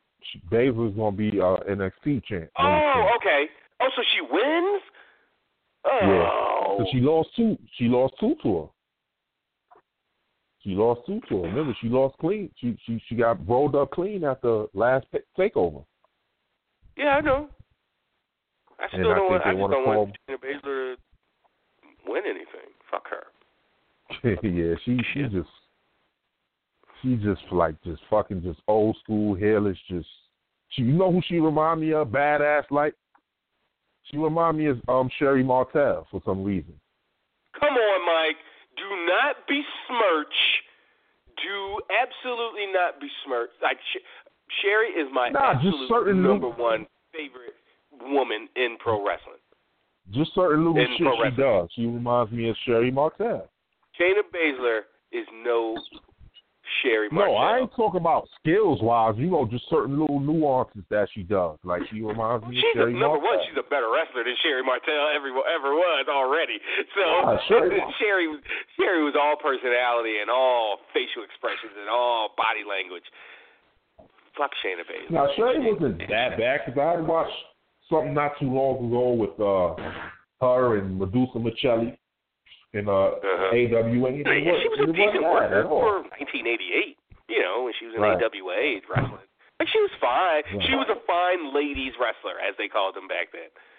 She was okay. She came up out of that. Yeah, she came up out of that Moolah camp. She was one of Moolah's students. Oh, damn. Sherry Martel. I didn't know. And and I believe AOP is on their way up too. I thought they would be, if they didn't go the Uso way, like, which I didn't necessarily think they would do. It was just a fantasy book, send the Usos over, they beat the Bar, unified attack. But I thought the Bar would show, or the AOP would show up at WrestleMania. Like, the Bar would go into WrestleMania with no challengers, and AOP would show up and beat them and take the Raw tag titles, and it would be to a much lesser extent the Hardys thing, like a surprise, from last year, a surprise team show up and the title switch. Right. But and then they could still do that because I don't think Braun Strowman is going to face the bar, even with Elias or a partner. I think that's just TV. That's just something to do for TV. So I'm actually convinced that it'll still be, or still could be AOP, maybe even Sanity, but AOP for more likely. I see Sanity coming up as for use for Bray and Woken Nat, and whenever this idiot gets himself together, Mr. DWI himself. Oh, Jeff, yeah. It's like he always fucking. He stopped himself from being his own worst enemy. One of the all-time greats. He fucked himself over, and I looked at that match. I don't know about that, but he certainly could have been on that next tier easily if he didn't. If he hasn't had so many personal setbacks. Like he's in promotion, you just can't trust the guy. Like you can't trust him to like you just can't. And now that he's out of his physical prime, like it's like what's the pay? What's the reward? Like we're gonna put time into you just for you to what? Be Matt's sidekick or be his second? Basically, that's what he's gonna be because I hear on this Ultimate Deletion shit that was his return because he's in it. Somebody wrote on Twitter, how about the fact that Senior Benjamin is now in WWE canon? Like once they play that video. Oh no, Shahid posted it I think in the group me chat. He's like, Senior Benjamin is now canon. You can't just go, no, that was just some weird Impact thing, weird little TNA gimmick that they did. Nope. Senior Benjamin is a WWE superstar in loosest terms. And did you see Lord Wolfgang's tweet? And I say his tweet because he's 6 months old or a year old, whatever he is. Oh shit, Dakota Kai's arm healed up? Right. So it's the baby. It's the smart. He says, my first appearance, my debut happened on Raw while my brother Maxwell had to work his way up through the Indies. Oh, shit. So they're going to have the whole cast, Baby Maxwell, Lord Wolfgang, Queen Rebecca, Senior Benjamin. Because I heard Jeremy Borash is the one that worked on it with him. So I could just see him being one of the top producers in another year or two with the company. When you say producer, you mean he's not putting matches together. Nah, like coming up with concepts because they said he's real sharp with that shit. They say he's super sharp with that shit though, coming up with concepts and angles and feuds and things of that nature. Right, but that's just, I'm just thinking, when you say a producer, I'm thinking of, with two wrestlers that are booked tonight and going, this is how we're going to lay the match out. Like, that's an agent or a producer. Yeah, the agents. Well, I hear still in charge of that is Arn and Michael Hayes and Devon and who else? A couple others. Yeah. Road Dogg and they those keep a guys. nice stable of former wrestlers to be.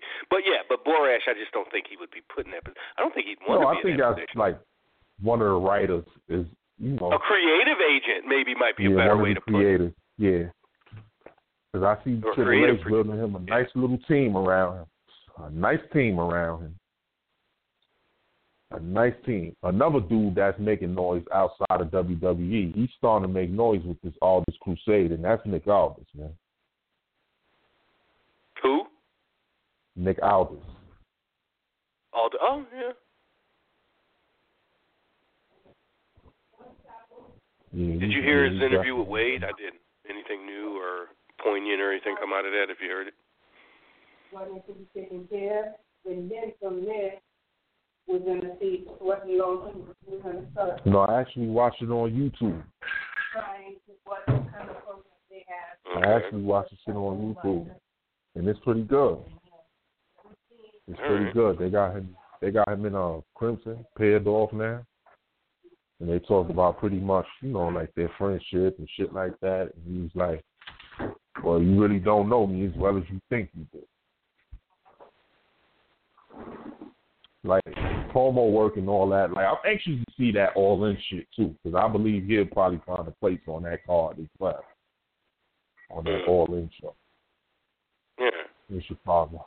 He's, Yeah, I'm anxious to as the NWA champion, you think? Yeah. Yeah. I think he's gonna be their poster boy. Like, it wouldn't surprise me to see him in the Bullet Club, soon on.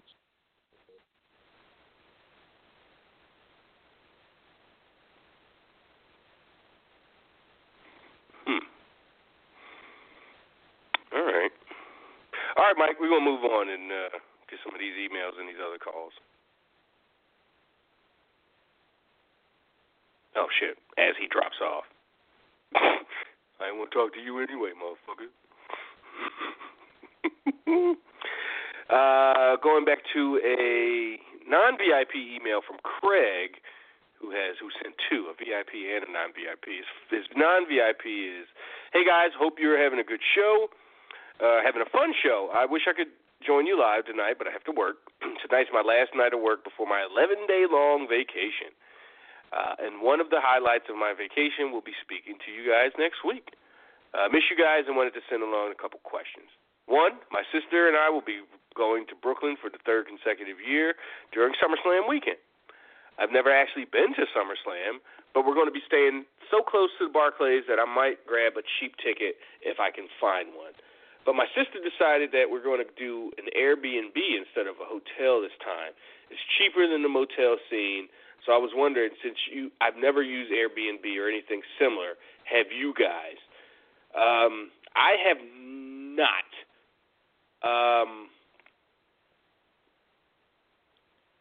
I haven't. I'm trying to. What did I use? I'm trying to think if I used anything close to like Airbnb or I mean probably just like Uber or Ride Austin but I hear everything I've heard about Airbnb is I don't want to call them horror stories, but they're like, but you're fine because you're a white guy. It's always like racist shit, like people that'll this Chinese lady was in California last year, and she set up an Airbnb, paid whatever the deposit or the whole, whatever, the cost. And she was literally like, not moments, but like an hour away from the place.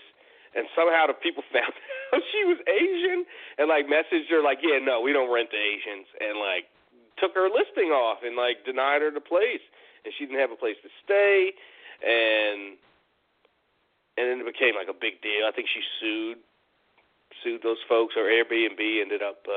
She took a bunch of screenshots and stuff, and Airbnb took them off as like an official or as an Airbnb host.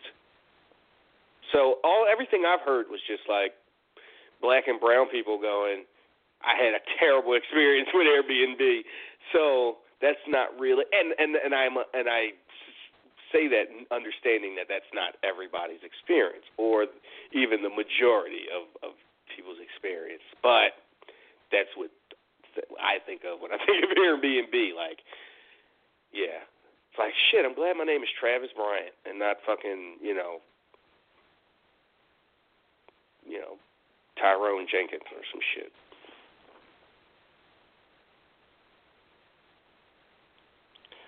Got a text from Rich.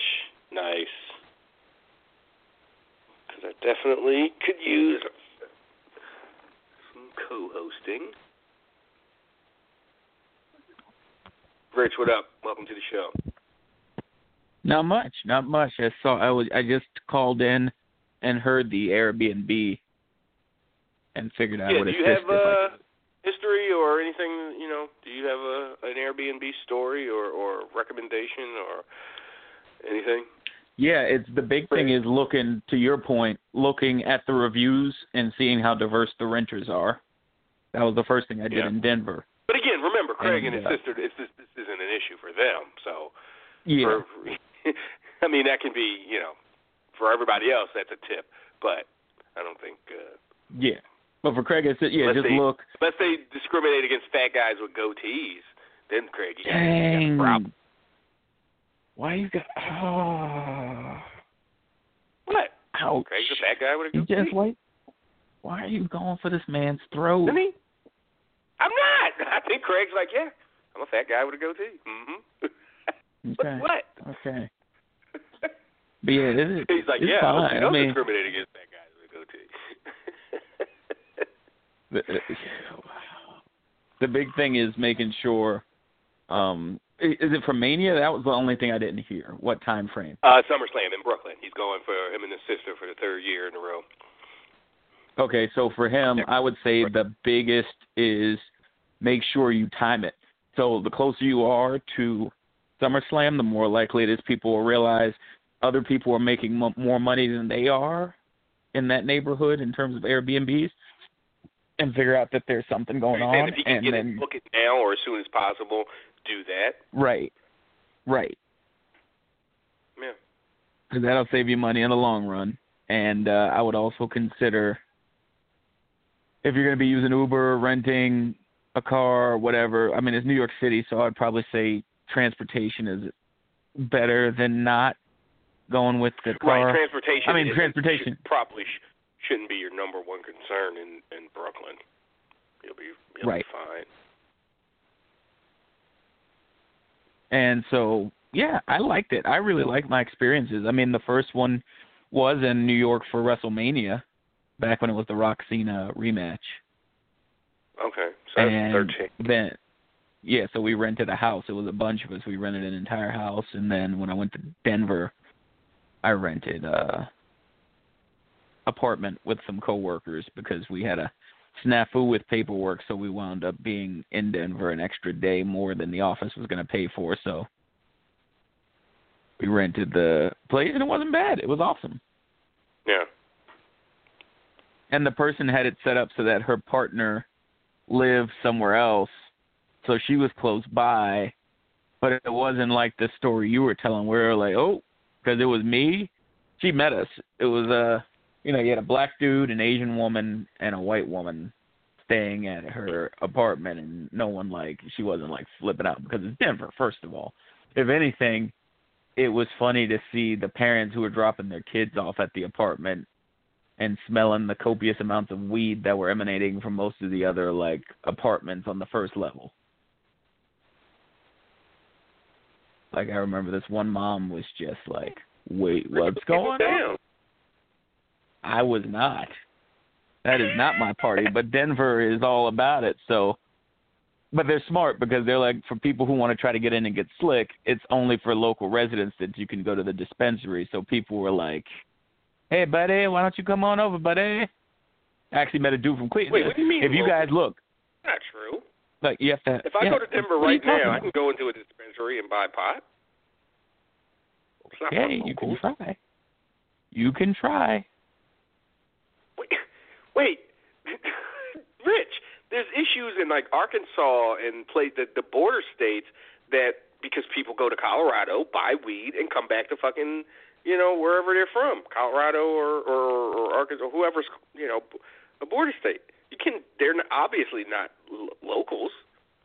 It's recreation. Imagine them going, let me see some ID. Oh, you don't live here? Get out of my store. No, it's recreation. It's for sale. It's like going in any Walmart now or any sporting goods store, and I can buy an AR-15 if I want, and I don't have to be from town. All right. I'm just saying, it's not. You don't have to have a medical card anymore. That's not the thing. Washington, Oregon, or Washington, California, Colorado. Well, wait, calm down, Dr. Weedmore. Dr. Weedmore. Where I was at in Denver, where I was going to a conference for my job, the only places around were the medical dispensaries, which require a local residency and a prescription.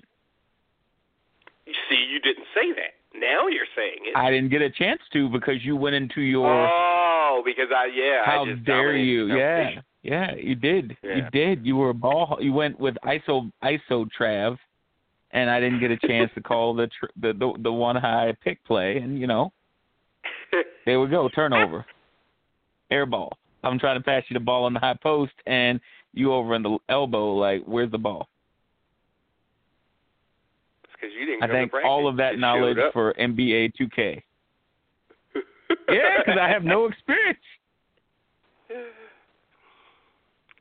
Oh, man, I love that. The only thing I know, and Craig, if you go back to, God, whenever it was, I think it was like 3 years ago when I went to Denver, we did an East Coast cast while I was in Denver, and I talked about the fact that I met a dude there who was from Cleveland who wasn't sure about, he was thinking so far ahead, he wasn't sure about the election, and his company sent him to a marijuana convention because they sold paper based out of Cleveland, so they might, the CEO wasn't big on weed, but they sold enough paper product that would be a great ancillary product to be in the market for if it did ever go national. Oh, yeah. So they didn't want to send a higher up, so they sent him because they were like, he's like right in that sweet spot of no one knows he's not necessarily an exec, but he's like a middle manager. And he wouldn't be a person like if you got a picture of him going to this conference where they could just disavow him. Yeah. All right, Greg continues. Number 2, I heard one of the recent South Congress pods where you guys are discussing legendary comedians. I loved it because I absolutely love stand-up. I agreed with almost all of your sentiments, in parentheses, and Martin is 100% a legend. It's not just for his roles in Nothing to Lose and Blue Streak. If not just for his roles for Nothing to Lose and Blue Streak. Well, I wouldn't agree with that, but he is definitely 100% a legend. Most guys you mentioned were legendary for stand-up, but you didn't include much comedic work outside of stand-up, writers, actors, and such. Who would you consider to be legendary in comedy without being stand-ups? Just one that's on my mind right now, and I think it would possibly be controversial, not controversial, but arguable. Like people could say, no, he hasn't done enough or he hasn't had enough success, whatever. But I think Kenan Thompson, having a 16-year run, the longest run on SNL in SNL history, after coming off of, being like a super successful child comedic actor at that, with Good Burger and the Nickelodeon stuff. I think he's, if not a legend, which he's definitely on his way. If he can do something significant after SNL, whether this is his last season or he's got 1 or 2 left in him, he's definitely got to be in that conversation. I don't know if he's in it yet, but just because he's on my mind, I would say he should be sooner than later. Again, all it's going to take is one successful thing outside of one writing credit. You find out, he's like, head writer on like, Atlanta season 4 or something. Whatever. I don't know. Well, that's kind of like if you look at Mose. If you look at Mose from The Office, he created Parks and Rec, and then just created The Good Place and something else that's coming out. And you're like, you never would have guessed this guy, in addition to being like an okay, funny dude in a hit comedy, had the chops to do that. And I think Kenan would be in the same boat. Like, people wouldn't give him the respect he deserves for Kenan and Kel or Saturday Night Live. But if he did the show, you're like, oh, wow, he does have a good mind for comedy. Yeah. Which isn't fair because you should be able to see his body at work and realize that. But, it is what it is. Let me think of anyone else. She's stand-up. I was going to say Kathy Griffin. I listened to, or she was on Real Time last week, and she was really good. But I didn't realize she's never had an agent. She's never had a publicist or anything like that. It's all her, it's just all grinding. She makes her date, or she books her dates, she books her, all that, her tours, all that kind of stuff. So I didn't realize she was such a hard worker. She's clearly super prolific because she's, just always working, as she always points out. But somebody outside of stand-up, Neil Brennan. Hell yeah. co-creator of the Chappelle Show, right? You know, he co-wrote a lot of those, you know, probably a lot of your favorite Chappelle skits. You know, Neil Brennan was directly, but a legend. You know, I don't know if he gets to that point. Again, he's still in his prime. You know, 40-something-year-old, early 40s, I think. You know.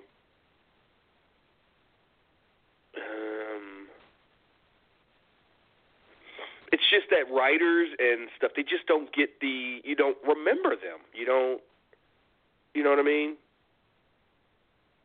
Yeah.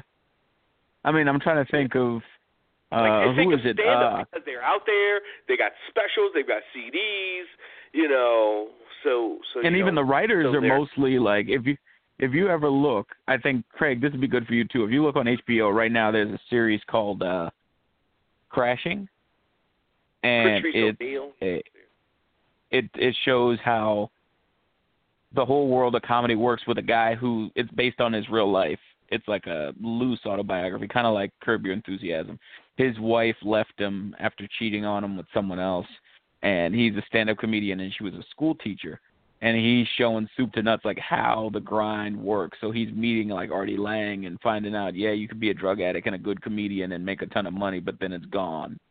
And he's meeting with people who are doing like most people don't know when you go to most TV shows, there's a stand-up guy who does the commercial jokes just to keep the crowd going. And like that's a job most comedians have to struggle through.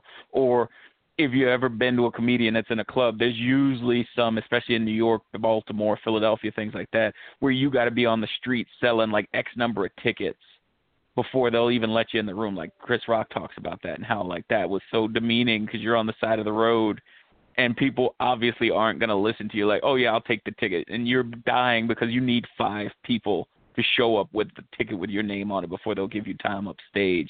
And then if you're a writer and you're doing stuff on the side, you're not getting the credit because they're like, well, what do you know? You're just a writer. It's kind of like with WWE where it's like, what are you talking about? You can't talk to the boys because you only write.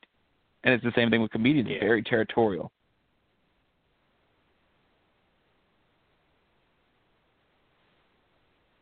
That's wild. I mean, Craig's always got good questions, man. Yeah, I think a guy like Jimmy Kimmel just is up there because and just all the current late night guys have a good chance. I mean, Colbert. He's definitely got a shot. I'm on the phone, Mr. Travis. Come on, Magoo, interrupting. Yeah, he coming through. Wow. Okay, he's knows bottle flips now. Dion Cole, maybe he's on Blackish and Grownish. He also used to write for Conan. What about? But again, I just don't know enough about these guys. BJ Novak. Oh, absolutely, yeah. Office, and he's just such a. He's right. He was before they introduced him to the character on The Office. He had been writing. Right, he wrote on The Office. But then he became a character on it. No, that's right. I know. Yeah. But I'm saying, like, very few guys are going to get that chance. Yeah. But unless you unless you pay attention to writing credits, you're not going to necessarily know, certain folks. So, all right, for the sake of time, let's move on. Hey, Craig, get out. I'm on the phone. Number 3, that's rude, sir. Now Magoo's going to be all sad. Based on what the cards are shaping up to look like, if you only had enough money to go to one event, WrestleMania weekend, would you choose decent seats at NXT TakeOver or nosebleed seats at WrestleMania? Yeah, I'm going with the decent seats at TakeOver. Yeah, and thanks to our email, I will be. My plan is, let's see. I'm looking at my spreadsheet now. I will be going to decent seats at TakeOver. And everything else, I mean, we've talked about this on the VIP side, but yeah, I'm going to the Russell Khan show on Thursday, Progress on Friday, Joey Janela's on Friday, Progress on Saturday, TakeOver Saturday, WrestleMania I will watch somewhere from the comfort in the region, and then Raw I will attend live. Yeah, I got some questions about that, about the credentials we get. So I'm blaming Wade. I'm totally blaming Wade. Yeah, I'm blaming Wade because the dude sent the first one. I was like, oh, so just Travis is going. I see how it is. And then out of nowhere, it was like, no interview. I was like, son of a, what did Wade do? Yeah, they sent that re-up nope, no interviews. You will not be able to interview the talent. I didn't expect to, but thanks for clearing it up. Number 4, I just got jumped. I got jumped when I was in high school. Someone broke a tree branch over my chest, and another guy smacked my hand with a glass bottle. Jesus Christ. A blood vessel popped in my hand, and it was the worst pain than any bone I've ever sprained or broken. What's the worst injury you've ever sustained in a fight? Oh, a black eye. I mean, I don't fight. I'm not the one to be throwing hands. No way. But the worst injury, period, was probably a football knee injury. When I was 15, playing football, that was tough. Plantar fascia, but that's more duration. That's more. Yeah. It's a month that I'm dealing with this fucking foot. Not, bam, it hurts. And then you go get it fixed. Break or sprain. So I would say, yeah, the football knee injury. I've been very lucky in my life to avoid major painful injuries. I got stabbed in the face, but I don't remember that really hurting. It was just super bloody, and I had to get my face stitched up. But again, it didn't. The pain isn't something I remember. I remember running home with a bloody face and chest, and my dad thinking I got shot because I had a hole in my face. Oof. Yeah. Do you have broken bone stuff, pain stuff, Rich? For me, I think the worst injury I ever had, not in a real fight. In a real fight, it would have been like a bloody nose or like a busted lip or something. He said I broke a tree branch over his chest. Jesus Christ. Yeah, that's a rough one. The worst injury I had was from judo. The guy specifically breaks the bottle on your hand, or did your hand just get in the way of his swing or something like that? I can't imagine I got a bottle in my hand and a guy I want to hit with it, and I go, ooh, look at those knuckles, and then crash. No, hit him in the face or something. Look at those knuckles. Yeah, look at those knuckles. They're just cruising for, some glass in them. Yeah.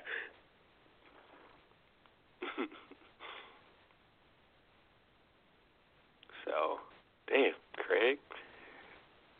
Found out Craig had a rough life. Craig from the streets. You ain't messing with Craig. Right? Craig, I'm from the T, motherfucker. Toledo. Number 4, number 5. Pick a single moment or decision in your life that had a quote-unquote butterfly effect on the rest of your life. If you had the capability to see your alternate universe like the movie It's a Wonderful Life, would you want to see it? Whew. Hope you guys have a great night. Have a great weekend. And my favorite time of the year. This is my favorite time of the year. Tourney, I guess March Madness, St. Patrick's Day, and my birthday are all in the same week. Oh, cool. Good for you. Oh, wow. Craig. How old's Craig? Craig's our age? Or is he older I think or so. younger?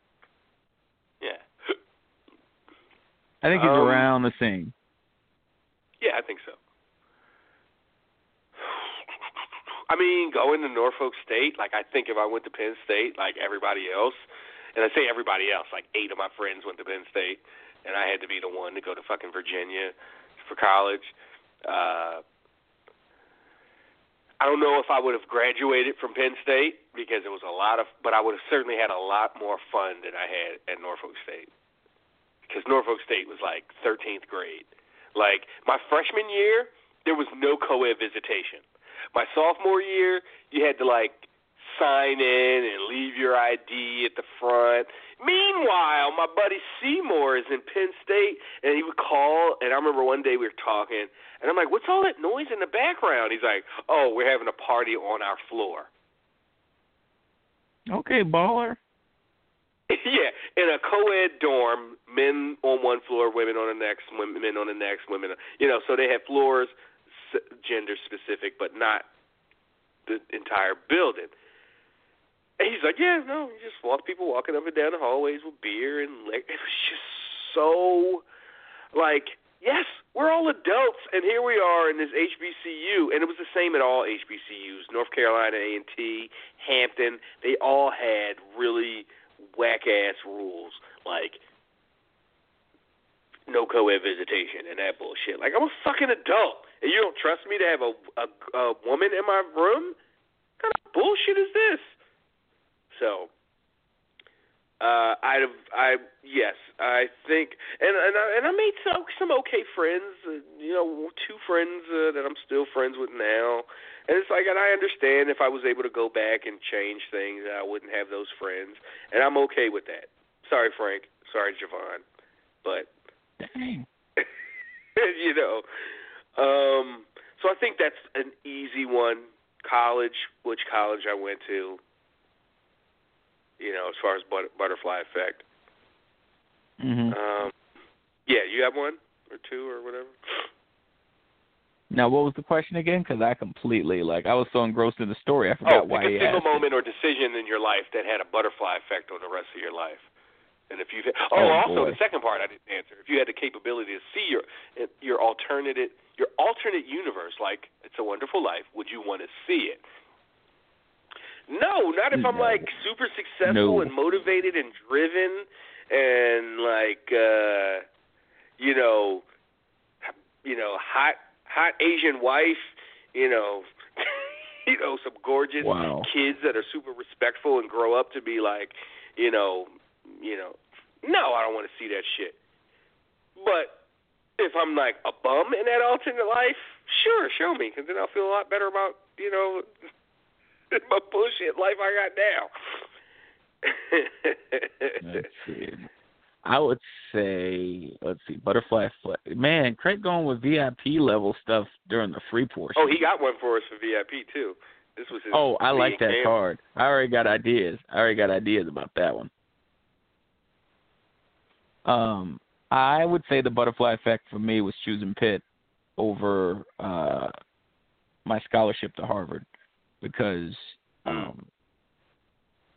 it would have been different. I would not have met a number of my friends. I never would have met Tom or Jackie in Pittsburgh, which led me to get involved with local Pittsburgh wrestling and meeting all these WWE guys. You know Melissa? I would not. That would change my entire life. Yeah. I was just going from the wrestling side, but that would change my entire life. I would have gone there. Man. I don't know if I would have finished there because I would have had a full ride, but that doesn't cover the cost of living. So with my brothers still going to college 2 years after me, and if their lives stayed the same, they wound up staying in college a little longer because of injuries and other issues. So that would have meant my folks couldn't have afforded to cover the exorbitant additional cost. Yeah. Right. Yeah. Because at the time Pitt was like $8,000 a year. No, $12,000 a year. And I had a scholarship, and then I was an RA, so that covered everything but like $2,000 undergrad wise. Right. As opposed to Harvard, which would have been like $12,000 a semester additional. So that would have been so much debt and so much just for me to still not know what I was doing, because I found myself really when I went to Pitt as far as the stuff I was doing. So yeah, that would have changed it, and I don't even know if I want to see it. Oof. You want to see Harvard man Rich's life? No, because it would have been Atlanta. I would have run out of money and then went back to the Poconos and just been miserable. Or I'd have been earned. No, see, you would have been you'd have been earned. No. See, I'm thinking you would have, made your way in Harvard and, found a way to make it work. And then you'd have probably ended up marrying some white woman. Or marrying some Russian state, when you were in the state, you'd have taken that would have been one. Maybe work for the State Department still, and then, spend some time in Russia still. Like, maybe all that doesn't change, except, where you came from instead of Pitt, it's Harvard. And you would have, you and Svetlana would be married now, and you'd have a little Ruski, little 5-year-old Ruski running around your house. And find out that she's secretly been working for Putin the whole time. Oh my God! It was a setup the whole time. So then now he's like, if I want to keep my family, I got to start dropping info. Hey, this investigation, maybe you help make sure it doesn't get off the ground. So now I'm dry heaving in the office bathroom. Yeah, but Rex Tillerson's coming through, and I'm like, yeah, I heard Rex talking that cash. No, you would have had to present. You'd have been the guy standing next to Putin as he presented Rex Tillerson with that. The star of friendship. Yeah. Yeah. You'd have been standing there with the black lacquered box, opening it with the little, with the gold star like that Rusev used to wear. All right. That's amazing. So Craig goes, hope you have a great night, guys. Have a great weekend. This is my favorite time of year. Oh, I read that. Okay. So thanks, Craig, for the email. You know what? Let's get to Retward. So Retward von Dornberg, he emailed us last year and sent in a bunch of tracks. Wait a minute, is it? I was going to say, is this that sounds like somebody made up a name. No, this is like a real deal, musician guy.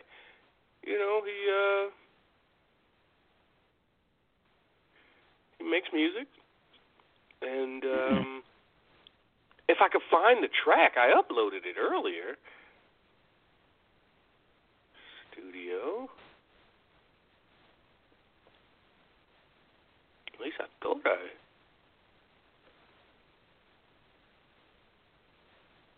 Gucci, Lil Yachty. I ain't heard that in a while. Play that for a bit.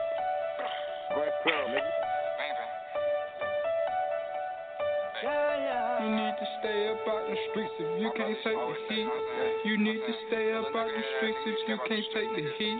Cause it get cold like Minnesota. Cold like Minnesota. Cold like Minnesota. Cold like Minnesota. You need to stay up out the streets if you can't take the heat. You need to stay up out the streets if you can't. All right, I need to really I don't understand why this audio didn't. All in Minnesota. Let's go to. I got way too many men in the driveway. Way too many men in the driveway? Oh, okay. Wait, cars. Mm-hmm. Yeah. Well. In the meantime, let's bring Brian on because I didn't realize we got 5 minutes left of the damn show. Oh crap! VIP. I'm watching Aleister Black out here stalking this sign-in table. Yeah. What's happening, Brian? What up? Hey, Chad. Hey, Rich. Hopefully you both have a real good night. I will make this quick. Man, thanks. Okay. You're welcome. So, speaking about the Craig question of fighting, my biggest thing would have been I think in the 7th grade, and the kid was in the 8th grade. A bully, even though I was taller than him, but I was like I wasn't very physical, being a really thin guy. Where he sucker punched me and black my eye, and I'm running around crying, and that was my biggest thing. But I never had any broken bones or anything like that. So that was probably my biggest. Did you ever have a big maybe not a broken bone, but in karate and stuff? Any painful, catch a knee to the groin or anything like that? No, actually, it's interesting. So I started conditioning myself wearing a cup probably almost from the beginning. So now I wear it all the time, even if we're not sparring. I'm just so used to wearing it, so it's kind of just like a thing now. But this one time, we have this one kick that's called a reverse round kick.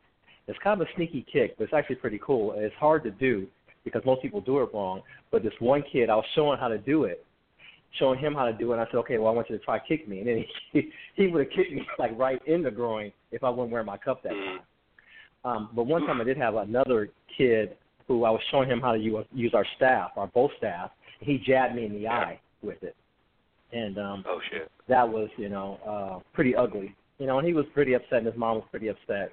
And I told him I'd be okay, but it was like pretty ugly. But other than that, no broken bones or anything like that.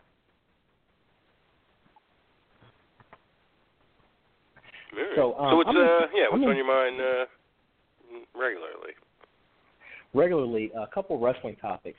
Well, let's do a couple wrestling topics. So I don't ever forget it, but you have to be reminded every once in a while. But man, Big E has a huge chest.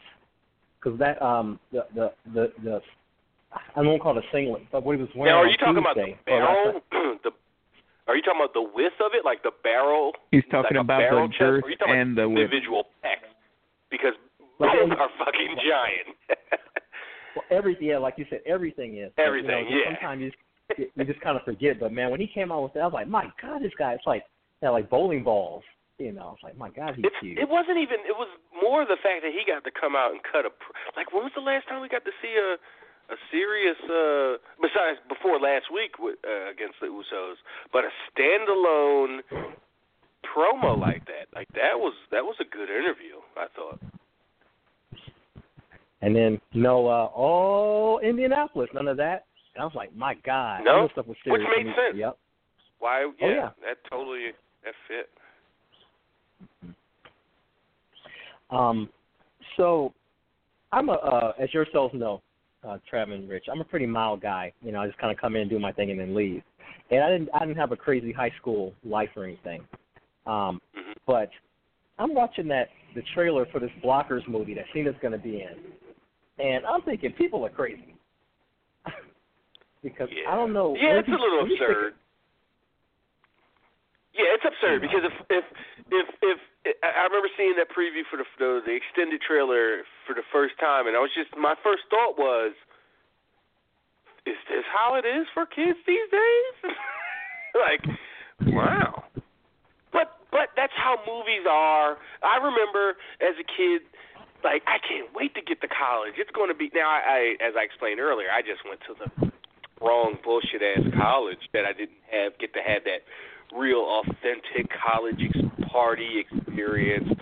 But I remember thinking, like, your idea of high school or something was from what you saw on TV as a kid in the 80s and 90s. You were so disappointed when you actually finally got to high school or college. Like, this isn't any way like it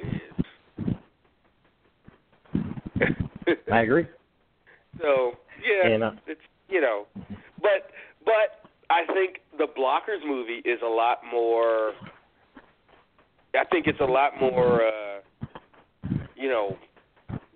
realistic than we, as late 30s and Brian mid-40s guys would like to or could admit. Like, unfortunately or fortunately, whatever, that's how, like, kids are with their, white kids are with their parents a lot of the times.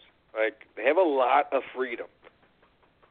Like, I just think of what it would have been like if my mom knew or my pop knew I was on some, like, weird, like, well, I wasn't a virgin, but some sex thing. It's just, like, they're just so accepting and, like, yeah. But again, it's movies. I don't want to attribute this to, like, everybody. System. Yeah. So I know the time's pretty much up now. Hopefully you both have a real good night. I should drop an email to the exclusive Daddy portion of the East Coast Cast. I don't have a whole lot to talk about this week. But as far as the question is concerned, you two can talk about it in a little time we have left. So I am looking forward to Cam's 64-team tag team tournament bracket. I've mentioned something old now. People can micromanage it, to death, but at least he put something out there. And, he missed some people, but, at everybody's age, unless you're like 100 years old, you can, hey, Stanley Sabisco and Scotch teamed up together, so they need to be a team, so you can micromanage everything to death.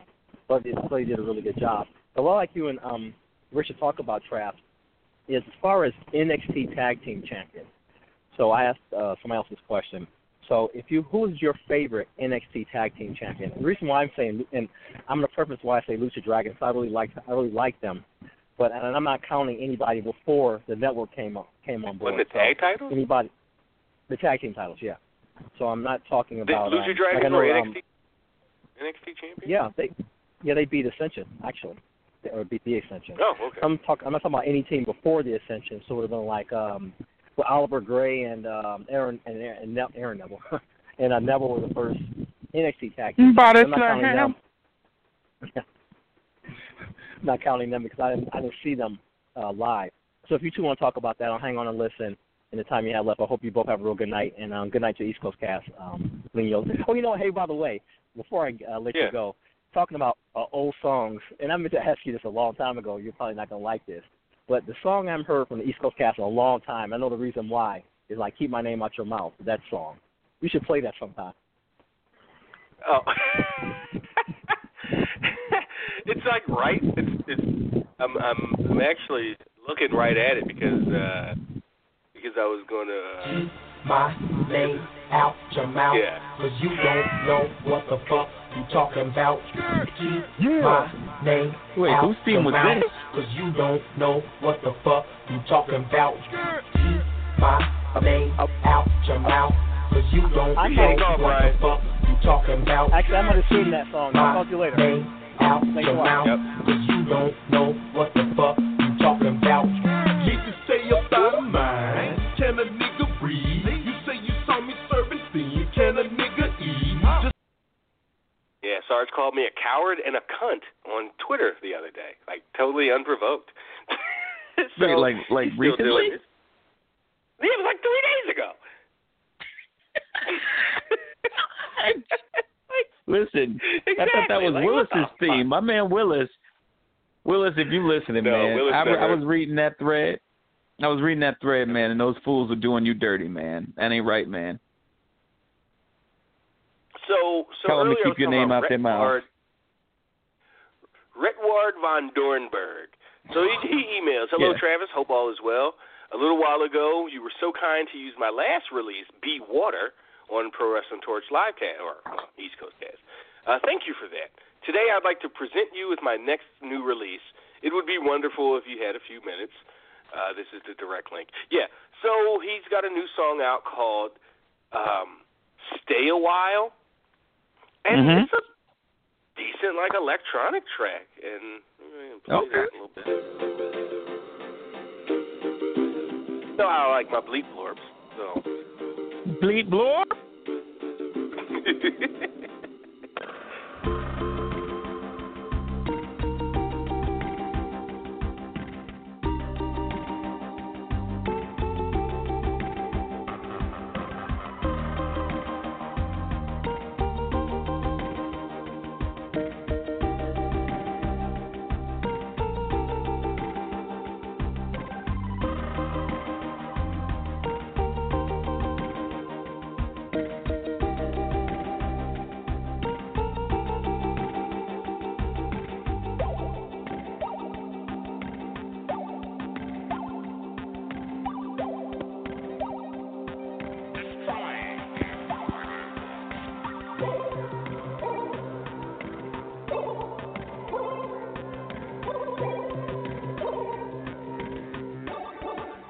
So I'm wondering if he like submits this for like soundtracks or video games or whatever, because like on the press release or the about,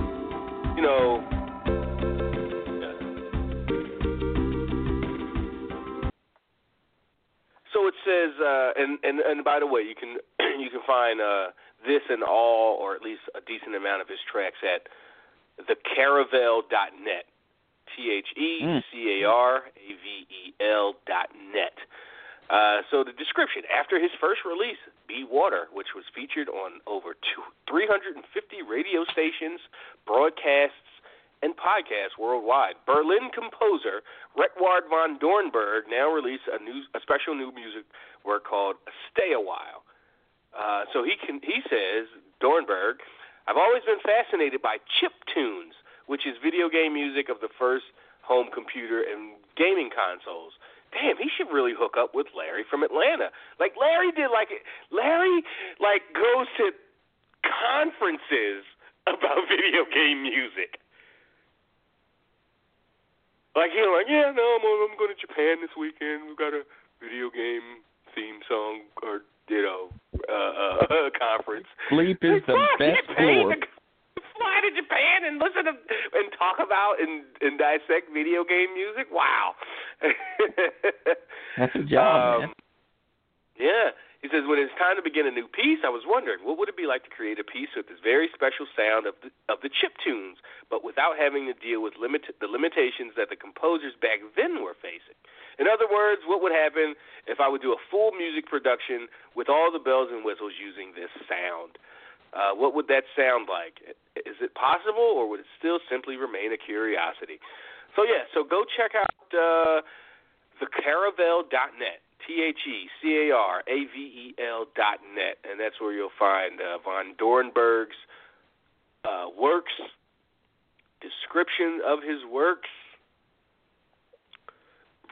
and if you want to email him, hit him up at RVD, Redward von Dornberg, RVD at thecaravel.net. So if you're interested, or if you want to say, hey, I heard you on the East Coast Cast, hit him up. He's in Berlin. His bio: Redward von Dornberg has many years' experience in writing, recording, and performing music. His music has been featured on radio, TV, and movies, video games. In addition, smaller as well as larger ensembles have played his music, where he's gained experience as a conductor. He studied at the Musicians Institute at the University of California, Los Angeles, and has had the opportunity to learn from the acclaimed film composers and Academy Award winners such as James Newton Howard, Alvin Silvestri, and Hans Zimmer. So Redward isn't fucking around. So go check him out. Yeah. Check out his music. If you like it, download it. It's all available, or at least a decent amount is available. So appreciate the email, Redward. Keep doing your thing, and glad you thought about us when you release your new single. Non-VIP from A-Train. This is Anthony in California. I wanted to start off by saying I enjoyed Travis with Wade on Monday, but I disagree with your take on Nia Jax when you said she should be the heel in the feud with Alexa. I think she's done amazing work these past couple of months, and fans have taken notice. Not only that, Bliss plays the conniving, manipulative heel so great that it was only a matter of time before she got her comeuppance from the friends she's been manipulating for months. But I go back to something you guys said last week regarding Mustafa Ali. Someone suggested he should be a heel simply because of his name. But his response was, because of his name, it's important for him to be a great babyface. I feel the same with Nia. Yeah, her size makes her a great heel, but in today's body-positive society, I think it's important that Nia can be a face against body-shaming bullies. I know you didn't mean anything bad by saying that, as you are on record saying she's attractive, which I agree with. I think she's gorgeous, but I do think this angle can work, and wanted to get both you guys' opinions on the feud, as well as do you think this angle will be a success? Thanks, and always enjoy the show. Look forward to listening later this week. Anthony, I think she's more than attractive. I fucking love Nia Jax, from the beginning. If you follow me on Instagram, you can go back to 2015, and I'm posting Nia Jax please marry me videos and pictures and shit. Like, but my thing wasn't because she's big and Alexa's small, she should be the heel and Alexa the face. It just works out that way.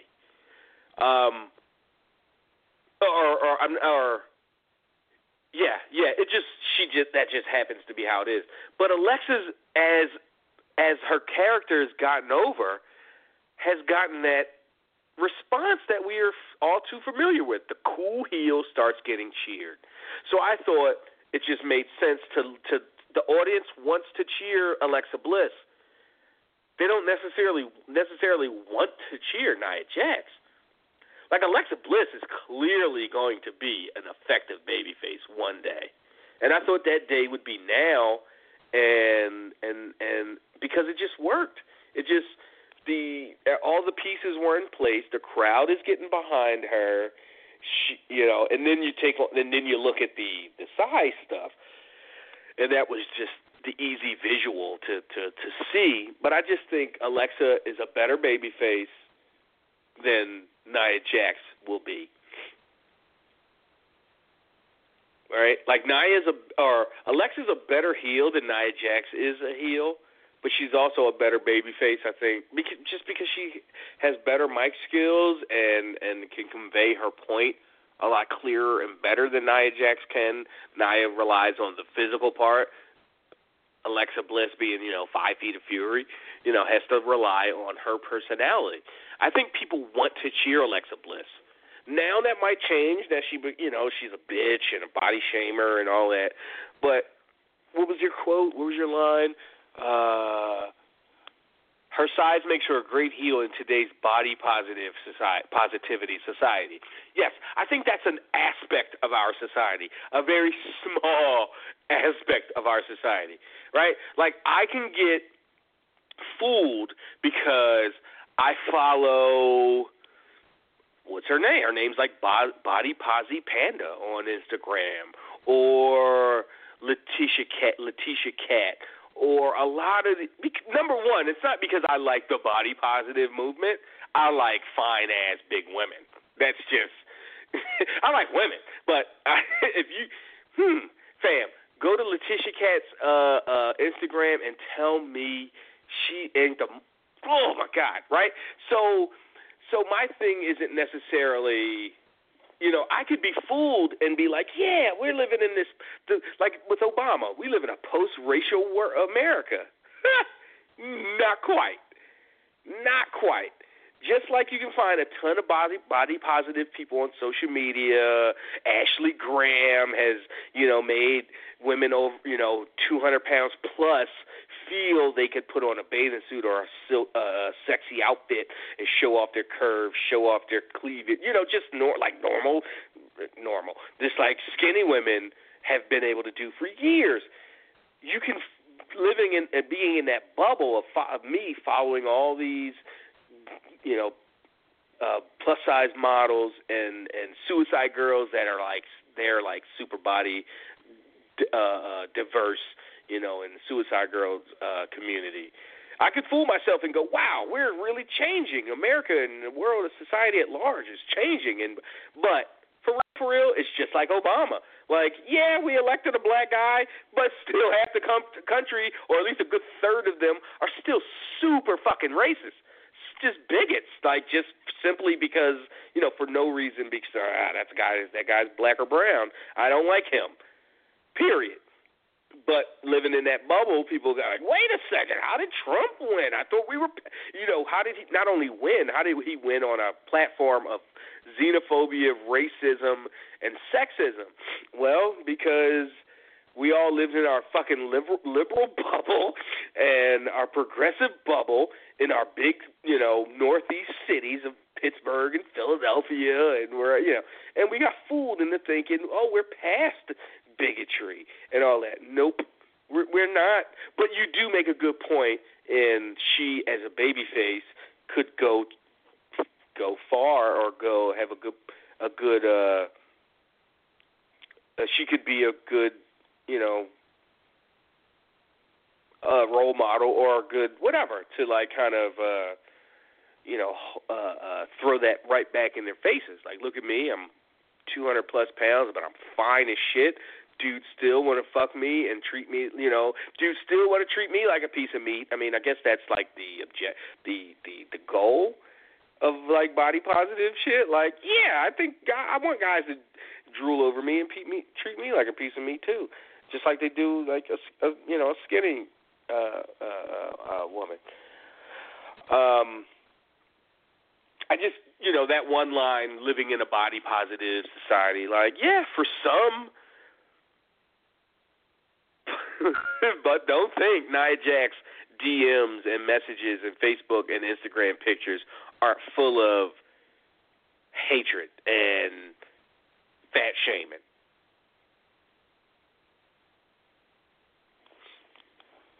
So, yeah, but you do, Anthony, make a good point. But I don't think just because she's a big woman, make her the babyface. I still think naturally she's the heel. And Alexa Bliss, as somebody who's been garnering, Rich dropped off, that's why we don't hear him, garnering attention in the last, year or so. I just don't, the rest of most of society, most of America would still, look at her a certain way and say certain, So, all right, let's run through these last couple callers. We got Darrell and Willis. Let's talk to Willis down in D.C. Willis, what's happening? Hey, what's going on, Trav? Not too much, man. I ain't gonna hold up too long, but with the whole thing about the Johnny Bravo joint, yeah. He said that it's the video that he putting out. He actually has the laptop from the guy that was actually owning the gym. So he actually has the receipts and everything from everybody that was buying the steroids from him. And he was supposed to bring out the video last week, but he was saying that the people had used so many different aliases on the laptop that it took them a long time to crack the code decipher on the computer. It? Yep, to decipher who it actually belonged to. Because he was supposed to drop it last week, but it didn't happen. And the thing with the whole Luther Reigns came out, one of them wrestling sites that just post stuff to be posting stuff, put it on there and said that they had said it was Luther Reigns and not Roman Reigns. And everybody else ran with that just because of one rando wrestling site? Yep. And he had to go on his Instagram page and actually post Luther Reigns and Roman Reigns are two different people. How am I going to be doing all this research and have the two confused? And don't know the difference between, because that stretched credibility. Like, wait, what? He got them confused? How? So, like that one guy hasn't been in the company for 12 years, 13 years. The other guy's the guy in the company. So you would, So okay, that makes sense that, one rando news with 3Z sites came up with that. It's one of those things where, like Cam is famous for saying, the jokes are funnier than the facts. Yeah. So and if I can get a laugh off of this Luther Reigns meme, I'm gonna get these laughs and think about the fact that it was really Roman or whatever later. But I'm gonna get these likes, I'm gonna get these retweets in the meantime. Yeah. So he said he's dropping it Friday night, but notice if you pay attention. That's not exactly the time you drop bombshell information, though. That's when you want to drop stuff that gets buried. You drop it on a Friday after the news cycle. I mean, if you follow politics, that's when they drop, bad news. Like, the Trump administration did this fuck up. They drop it on a Friday, so they hope the cycle, forgets about it by Monday. Yeah. But it's gonna be on his YouTube page. He got a YouTube page. He got 68,000 to subscribers or something like that. So it's going to go. Which means when it does drop, I'll see it. So yeah, like somebody else will retweet it or post it on our thing, or somebody in the group chat will come across it. Yeah, that's something else. But did you notice how Vince looked Monday night? He had bags under his eyes. His eyes he's was looked like red that for the last 2 years. He's got that weird old man red thing, that red eye, not red eyes, as if the cornea, not the cornea, the white part. Yeah, I guess that's the cornea. Is red. It's like the outside. You know where you would put like eyeliner and make it like black around. All that is all red, and it's just an old man thing. And it's like his eyes are all have like cataracts and shit. I mean, it's not. I'm not making fun. He's 72 years old. How is he supposed to look? But he looks like an old man now. Like he looks like somebody's great grandpa. But he looked extra stressed that night. For real. I didn't notice extraness. I just noticed a continuation of Vince is looking old, but it's because Vince is fucking old. It's like you should be allowed to. You should be allowed to, become an old man or an old woman and not be, shamed or ridiculed for it. But because he's so vain and so self-conscious, I can't help but to point it out. Yeah. So he's thinking about it. One more thing before you let me go. Yeah. It's kind of funny that Vince would do a fake suspension of Roman Reigns the same week that this video is supposed to be coming out on social media and stuff like that. I asked Wade on Monday, like, this makes, when they do the suspension, it just made me think of, oh shit, is this like a just in case kind of thing? And Wade agreed, like, yeah, but I don't think so. The match is going to happen. Roman's going to win. He's going to be the champion, and there's nothing. No video on YouTube on YouTube unless we've got a picture, unless we got video of Roman, buying, vials of fucking test or HGH and it's like a footage, like that. Like, I don't think anybody's going to care.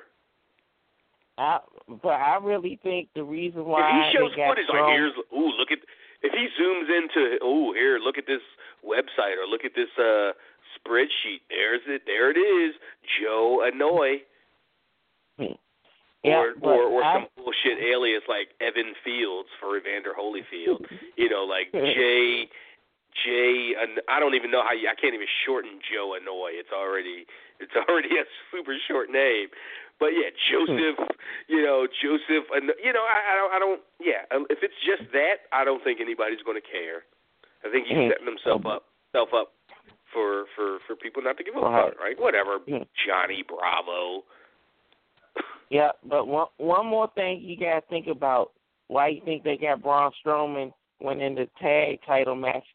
It's an easy way to get him on the sideline, just in case that they want to put him in the main event and have it a triple threat match, just in case this shit blow up about Roman Reigns. Just think about that. I agree with the second half of that. I don't agree that they had have him run through the tag division and become a tag. I don't think that. I know. I hated that shit too. I think him being Braun Strowman and having wins over Roman and almost wins over Brock is enough that if somehow at the last minute they had to substitute, they could make a decent storyline reason why. I don't think you need you don't need any of that other stuff. So yeah, that shit was ass backward. All right. Cool, man. Appreciate the call. All right, it was Willis from D.C. Let's talk to our last caller, and that's Darrell down in Georgia. Darrell, what up? What's going on, Trav? Not too much, man. What's going on? Putting in that overtime work, I see. Mhm. Not too much, man. Y'all covered a lot of different stuff today. I enjoyed the whole conversation. Enjoyed what y'all was talking about on Atlanta too. Got to be the favorite show right now that I'm watching anyway. It really is like the best thing going right now. I mean, it's just it's really good. I mean, I don't live in Atlanta, but I really think like, oh, these are real issues people in that part of the country have to deal with. And I think Robin season that's a concept that's familiar with everybody that lives in any kind of urban or fucking low income setting, where it's like, shit, I better fucking, they tell you that even at Christmas, like, watch, you're in the parking lot of a Walmart or mall or something, watch your bags, people are jacking folks, be careful. So it's very relatable. So real, and just hearing my favorite part was hearing the homeboy, the plug, rob you. That was my favorite part. That was the nicest robbery ever on TV. Fam, I wouldn't do it if I ain't need it, but I need this. He was that had so to be the nicest robbery right. He ever. was so like apologetic, like, I hate to do this. I need them keys, dog. I don't need you chasing after me. Like, he just felt so bad. Like, yeah. Well, the boy was like, man, I just get out of the car. Fuck it. You got the child lock? Yeah. He's like, open the child lock. Child lock. Oh, man. Yeah. That was so hilarious. Yeah. That was People call part me of the 35 best part, man. Savage, because I'm 35. Well, soon we'll have to call you 36 Savage. Yeah. That whole record label, that whole, all those scenes at the record label were just so cringe-inducing. Like, these people are just, don't know anything about the culture. They just want to make money off of it. That's all they think about. Jump around like monkeys. They're dancing on the table. You dance around, performing like a little monkey. Oh, I meant to ask Cam this. Was that Justin Bieber supposedly on the table? No, that was a black guy that was on the table. Right, I know. Remember, Justin Bieber is black on Atlanta. Remember they got into the fight last season? No, that was that wasn't Justin Bieber. That was one of those new cats that had walked up. You remember at the end when Iron was standing there and the other three guys I understand, came up? but he was he was supposed to be Justin Bieber, though. No, that was the new guy. You remember they had the commercial on there? They had the commercial on there, and that was the guy that was on that commercial that was dancing on that table. Okay, I'm just saying, go back to season 1, watch that episode. He was they made Justin Bieber black for Atlanta. Oh yeah, I remember, but that wasn't the guy. That wasn't the character guy. But that wasn't him though. Okay, I didn't know. I'm like, who's that dancing on the table? Yeah. Okay. Yeah, that was that guy in that commercial. But one thing I was seeing though, the Mae Young situation, not Mae Young, but Fabulous Moolah. I don't know. I ain't one of the ones who own it like that or really care about it or really find and focus on it because it really don't affect me. And understand some people are offended because she did whatever she did. I just see it as, when you in that time and you living in when you in that life and you live in it and you in the trenches, you do shit.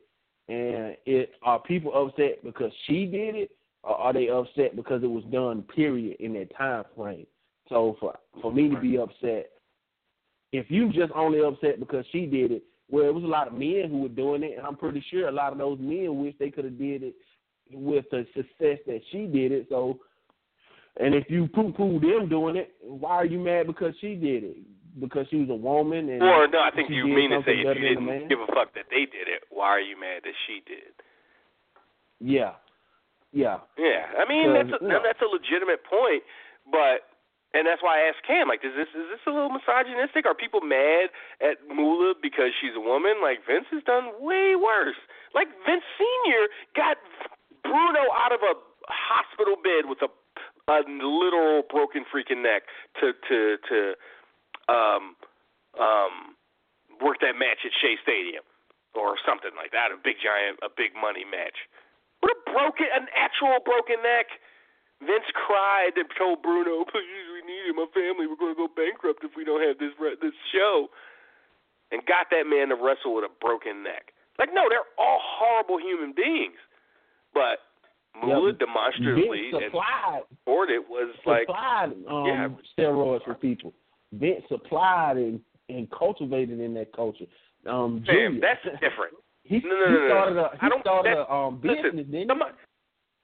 Listen, Vince supply. Even if Vince, milked the steroid cow himself and poured it in the wrestlers' mouths, that is a lot different from number one, taking 30% of their earnings, pimping them out to management and to other men wrestlers. That's a little different, Darrell.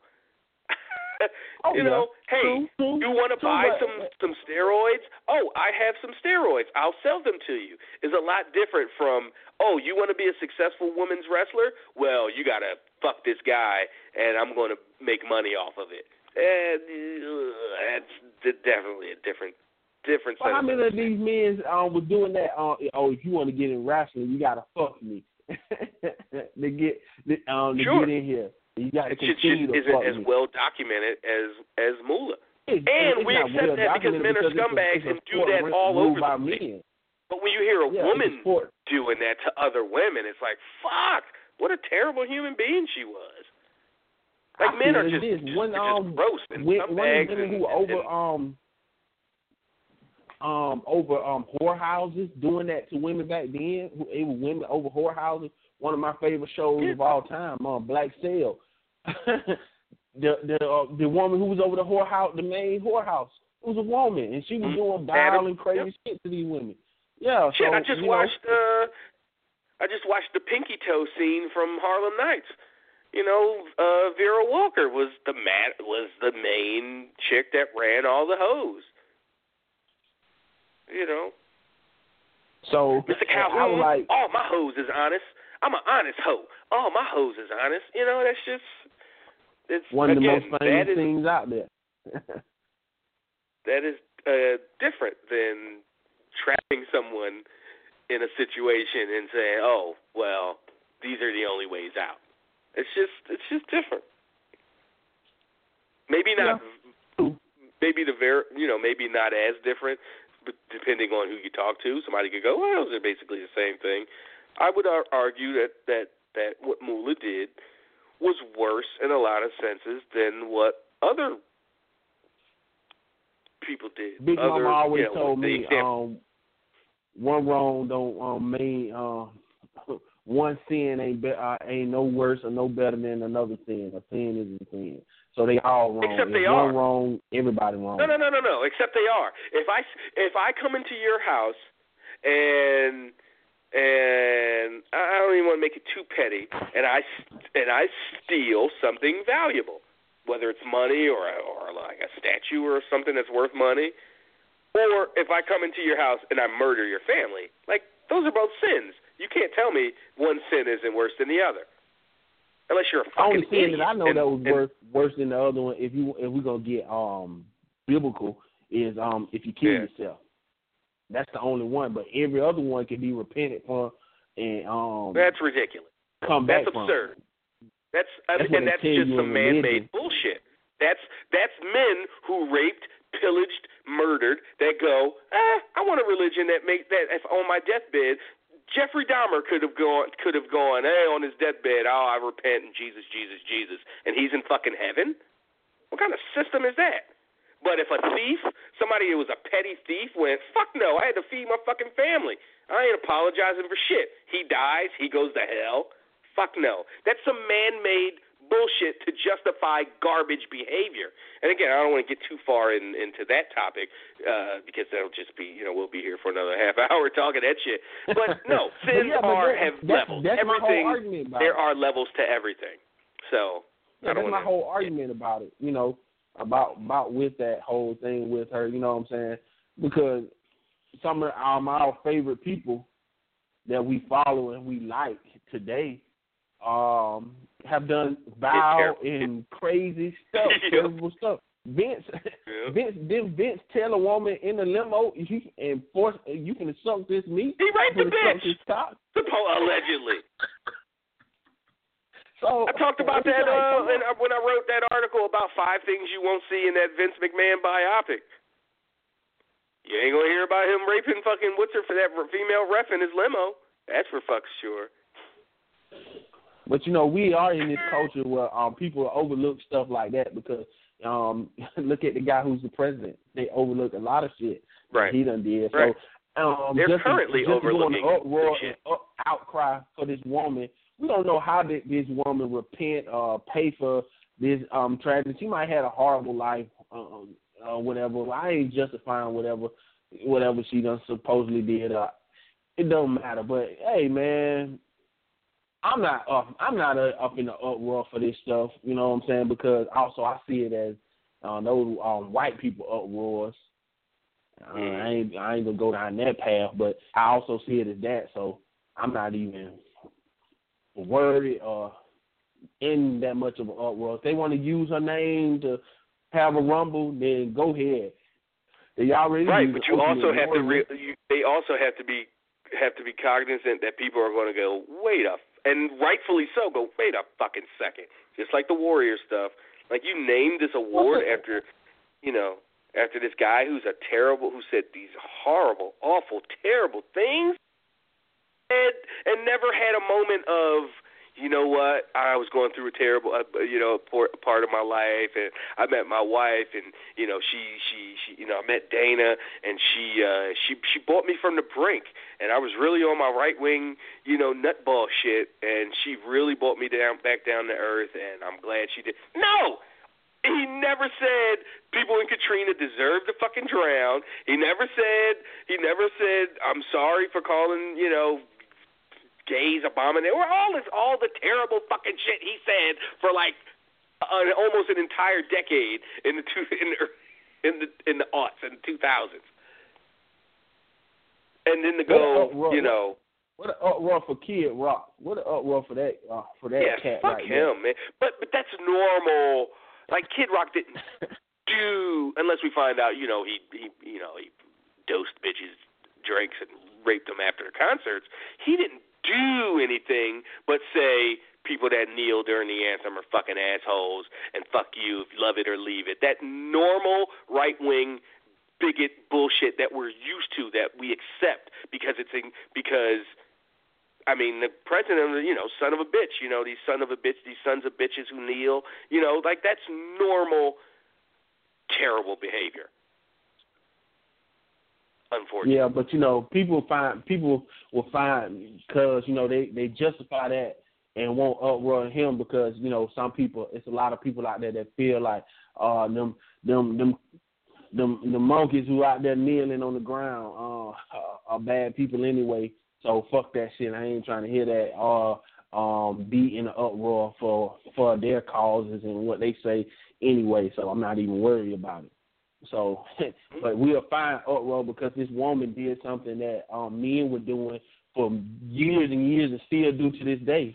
Yeah, and she just got into the game with it. Also, I ain't saying that it's right and that it's right. And it's good, but I'm just saying she's doing something that men did.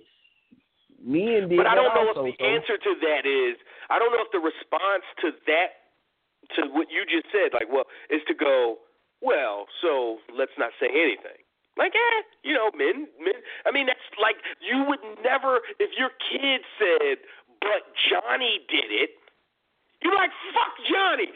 Fuck Johnny's parents. I raised you better. And you fucking slap him and put him on punishment or whatever as a parent you would do. You would never accept, but Johnny did it. Or this kid in my class did it also. Or worse. You'd be like, I'm embarrassed that I'm your fucking parent that you would say some shit like that. So you just want to be careful that the whole, men did it too, and like Cam said earlier, we should also give them a lot of shit. We should be, like he said, we have that same energy for that Warrior Award, but people don't. And his shit is documented. And that's my whole thing. We're going by. Look, don't be Moolah upset with it just because of her. Look, Moolah stuff is all, I'm not going to say hearsay because it's, more than that, but it's 50 and 60 years ago. Right? The Ultimate Warrior did shit 10 and 12 years ago that you can go right now to YouTube and find. I can't go to YouTube and find Moolah treating fucking, Georgia, Sally Mae Young or whoever the fuck these people are, these women wrestlers back in the day. I can't find footage of her treating them like garbage, shoving cocaine up their nose, or stealing their booking money, or all that kind of stuff. But I certainly fucking can see, Ultimate Warrior being a bigot and a homophobe and a fucking misogynist.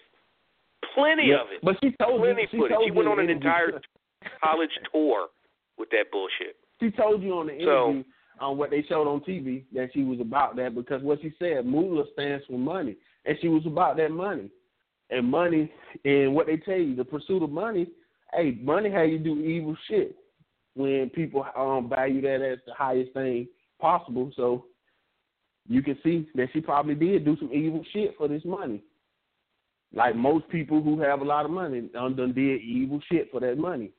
But my whole thing is don't jump on the bandwagon because, now people in the uproar and you just own it just what because should people this person, do? Go, I guess I accept it and I'll just celebrate this horrible human being? Either. But what's the response? If my whole thing is you jumping on Moolah, but I'm going to give the Warrior a pass. Yeah, I can't respect you. I can't respect you in your argument. I don't care if and totally.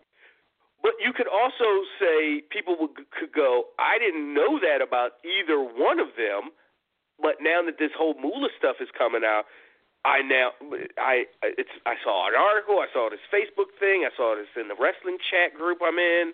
People are talking about how Moolah did this, did that. It's fresh in everybody's minds. The Ultimate Warrior stuff, we had this argument probably 4 years ago when they first brought him back at WrestleMania 30. People, we were certainly talking about this back then. I'm pretty sure, like Wade was. Like, why is he getting an award? Why is he being celebrated? So it's just a matter of, right now it's fresh. They just announced it. People are upset. And there's probably also, like we said earlier, there's a tinge of, like, sexism. Like, she's a woman. Let's go after her. Maybe not consciously they go, woman, time to attack. But just subconsciously, something makes them feel comfortable with going after her, like the way people have done the last couple of days since that was mentioned on Raw or announced on Raw. Yeah, because it's a lot of things to unpack. I go to the bathroom on it, catch me a quick nap because that's gonna be an 8-9 hour show. So I catch me a quick nap on it and then go catch the highlights and call it a day. Not jumping up and I'm joining the fight because I'm mad because Moolah did this and Moolah did that. I'm joining the fight. No, man, hey, get out of my face. Yeah, but I think you that's a joining false. The fight on other I think stuff. that's a false. I don't think anybody's like, that in that much of an uproar. What was the petitions for? It's not like something not known and stuff like that. Okay, Darrell. You have to also understand the climate that we're in. Like the whole, like Me Too, these Parkland kids getting shit done. People realize, like, if you make a big enough fuss about something, that means something. You can't take an arbitrary or bullshit thing and just hype it. No. Women getting raped and harassed and assaulted, that's definitely big enough that if you make enough noise, obviously in the last 6 months, it's been a giant issue in our society. The same with the fucking guns. Strike while the iron's hot. It's just one of those things, like people are willing to listen to, I don't want to say subjugate it because that's too harsh, and again, oppressed, groups that have historically been muted or not listened to for whatever reason. People are going, you know what? Enough's enough. And if they go, enough's enough for this topic specifically, like Moolah and stuff, I totally understand, and I get why it's impacting people, because that's the space we're in. That's where our heads are. That's where our psyches are right now. True. As a society, not people just like to call people individuals. snowflakes. They like to call people from the left snowflakes because they jump on arguments just because today it seems wrong and stuff like that. But typically, I agree to the people who've been going at it for years, because this information, like you said, about Moolah happened 50 years ago, but people have been saying this about her for years now. Bruce, people have been But how do you galvanize people up. But she hasn't made any kind of. There wasn't any reason for people to go, wait a second. Now there's a reason, because they're honoring her by naming this battle royal after her and couching it in these progressive terms. Oh, Moolah did so much for women's wrestling, and that's a slap in the face to anybody who knows that story. And you go, wait a second, no the fuck she didn't. She did this, she did that, she did this, she did that. I don't think that's like inherently that's wrong or snowflake behavior. It's, wait a fucking second, you can't go honoring this horrible, horrible human being. Okay, so you think if the Buffalo Bills or USC was like, we're having O.J. Simpson night or O.J. Simpson bobblehead day, people would just be like, well, that happened, 25 years ago or whatever that, like, no. They'd be like, you can't do this. He's a fucking asshole. He basically admitted he did this shit. Yeah, go ahead. They let that evil guy play that shit on TV, and I guess a lot of people watch that shit. I feel like if you watch that shit, you deserve to go to hell just like he deserved to go to hell. But, I'm not trying to call people who fighting for it snowflakes. I'm just saying some people call people snowflakes because they just jump along. They really not into it. And that is true. And don't that step is up true. And they pick and choose what they step up for and stuff like that, because it's people honor all the time. We got presidents who did the honor who was hard-line slave owners and stuff like that. But they get honored all the time. And for they're on our years, fucking and nobody money. step up What do and you mean say nothing. honored? We fucking look at them every day when we spend our cash. We go to their schools. Washington High, Jefferson fucking middle school. We go to their fucking schools. Like, Jefferson was a fucking scumbag and a horrible, horrible human being. Trail of Tears, all that shit, man. Like, no, and the one good thing he did was oppose central banks. They put him on a $20 bill. Jefferson hated paper money. He hated the idea of fiat currency. Fiat currency is what we have now, which is money backed by nothing. It's just numbers in a fucking computer. He opposed that till the day he died. One of his greatest moments as a president, or I don't know if he was president when he did it, but he kept the central banks out of America.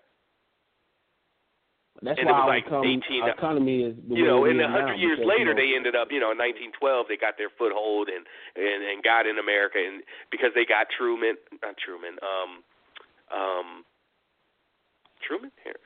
whoever was the president in 1912. The sweet motherfucker who you look at him and if somebody was like, that motherfucker was gay, right? And you look at him, you go, oh yeah, I could definitely see. So I think they had something on him, and they made him go and like institute the Fed and create a central bank in America and fiat currency and abolish the gold standard. Well, that came later. I think FDR officially abolished the gold. FDR did that. Yeah, but it was all set up. He couldn't have done that if 20, 30 years earlier, what's his face? Damn it, Woodrow Wilson and his sweet ass didn't do that shit in 1912. There would have been no, yeah. So I mean, then we're going off on a whole. Yeah, I get what you're saying, though, but yeah, I mean, I get what you're saying. Yeah, I just to cut it off and end it, so you can end the show. I don't want to keep you even longer. Hey man, I just don't, I find that what she did was wrong, evil. I'm cool with that, but I just can't jump along with everybody else just because it's a hot thing to do right now. But you can't not jump on just because it's a hot thing. You can't go, oh, everybody's on the bandwagon, so I got to be contrarian, even though it's a good thing to, it's a quote unquote, good, righteous thing to be against. Because everybody all of a sudden is, I won't be. That's not a good reason to oppose something because everybody else is for it. I know, I understand you're saying you're, but I mean, nobody needs you to go posting articles or hot takes on why you don't like Moolah or whatever. I mean, that's not necessary. But acknowledging what she was and what she did is enough. Yeah, that's what I'm saying. So, I acknowledge it, and when people ask me, I say something. Man, that woman, she was a bad. No, because my girl. She was like, dang, she all about the money. I said, yeah, she really all about the money. And I told her a story. And she's like, God damn, crazy ass woman right there. And that's how I left it. I ain't some of these people who now if you don't join with it or you just some sympathizer with the WWE and shit like that. No, man, I just don't want to be. I would mention it to people, but I don't have to be. Yeah, you ain't got to go on a personal crusade to expose. I'm exposing the fabulous Moolah, making YouTube videos. Yeah, no, that's not necessary. But also on the account on the whole snowflake thing, if you notice, and I'm ending things there, Darrell. I appreciate the call as always. The people that call people snowflakes are typically the ones that get triggered by the simplest thing. Oh, they made a black Spider-Man. Oh my God, I want to. Wait a second, you just called me a snowflake because I was mad that Trump said some racist shit or something real tangible. But here you are flipping out over a girl Thor or a gay character on TV or just simple bullshit. Inconsequential things. I'm a snowflake because you want to take food stamps away from people who need fucking food stamps. Like, that's not snowflake. That's caring about people living and not fucking starving to death. So, yeah, again, we could have a whole friggin' thing on that. But not today because it's almost 9 o'clock and we went 53 minutes past the hour, which, yeah, that's not cool. So I'm blaming Darrell. All right, so that's it. We'll be back next week for another live free show. VIP folks, stay tuned. Rich and I will be by for another hour or so of VIP. We will be talking Groundhog's Day, the movie. I wanted to bring it up a little earlier, but Cam dipped, and I didn't really have a way to kind of just organically bring it up during the free portion. So, how long? And I made a poll, a Twitter poll. I think it's closed now, but let me see. Let me see the results.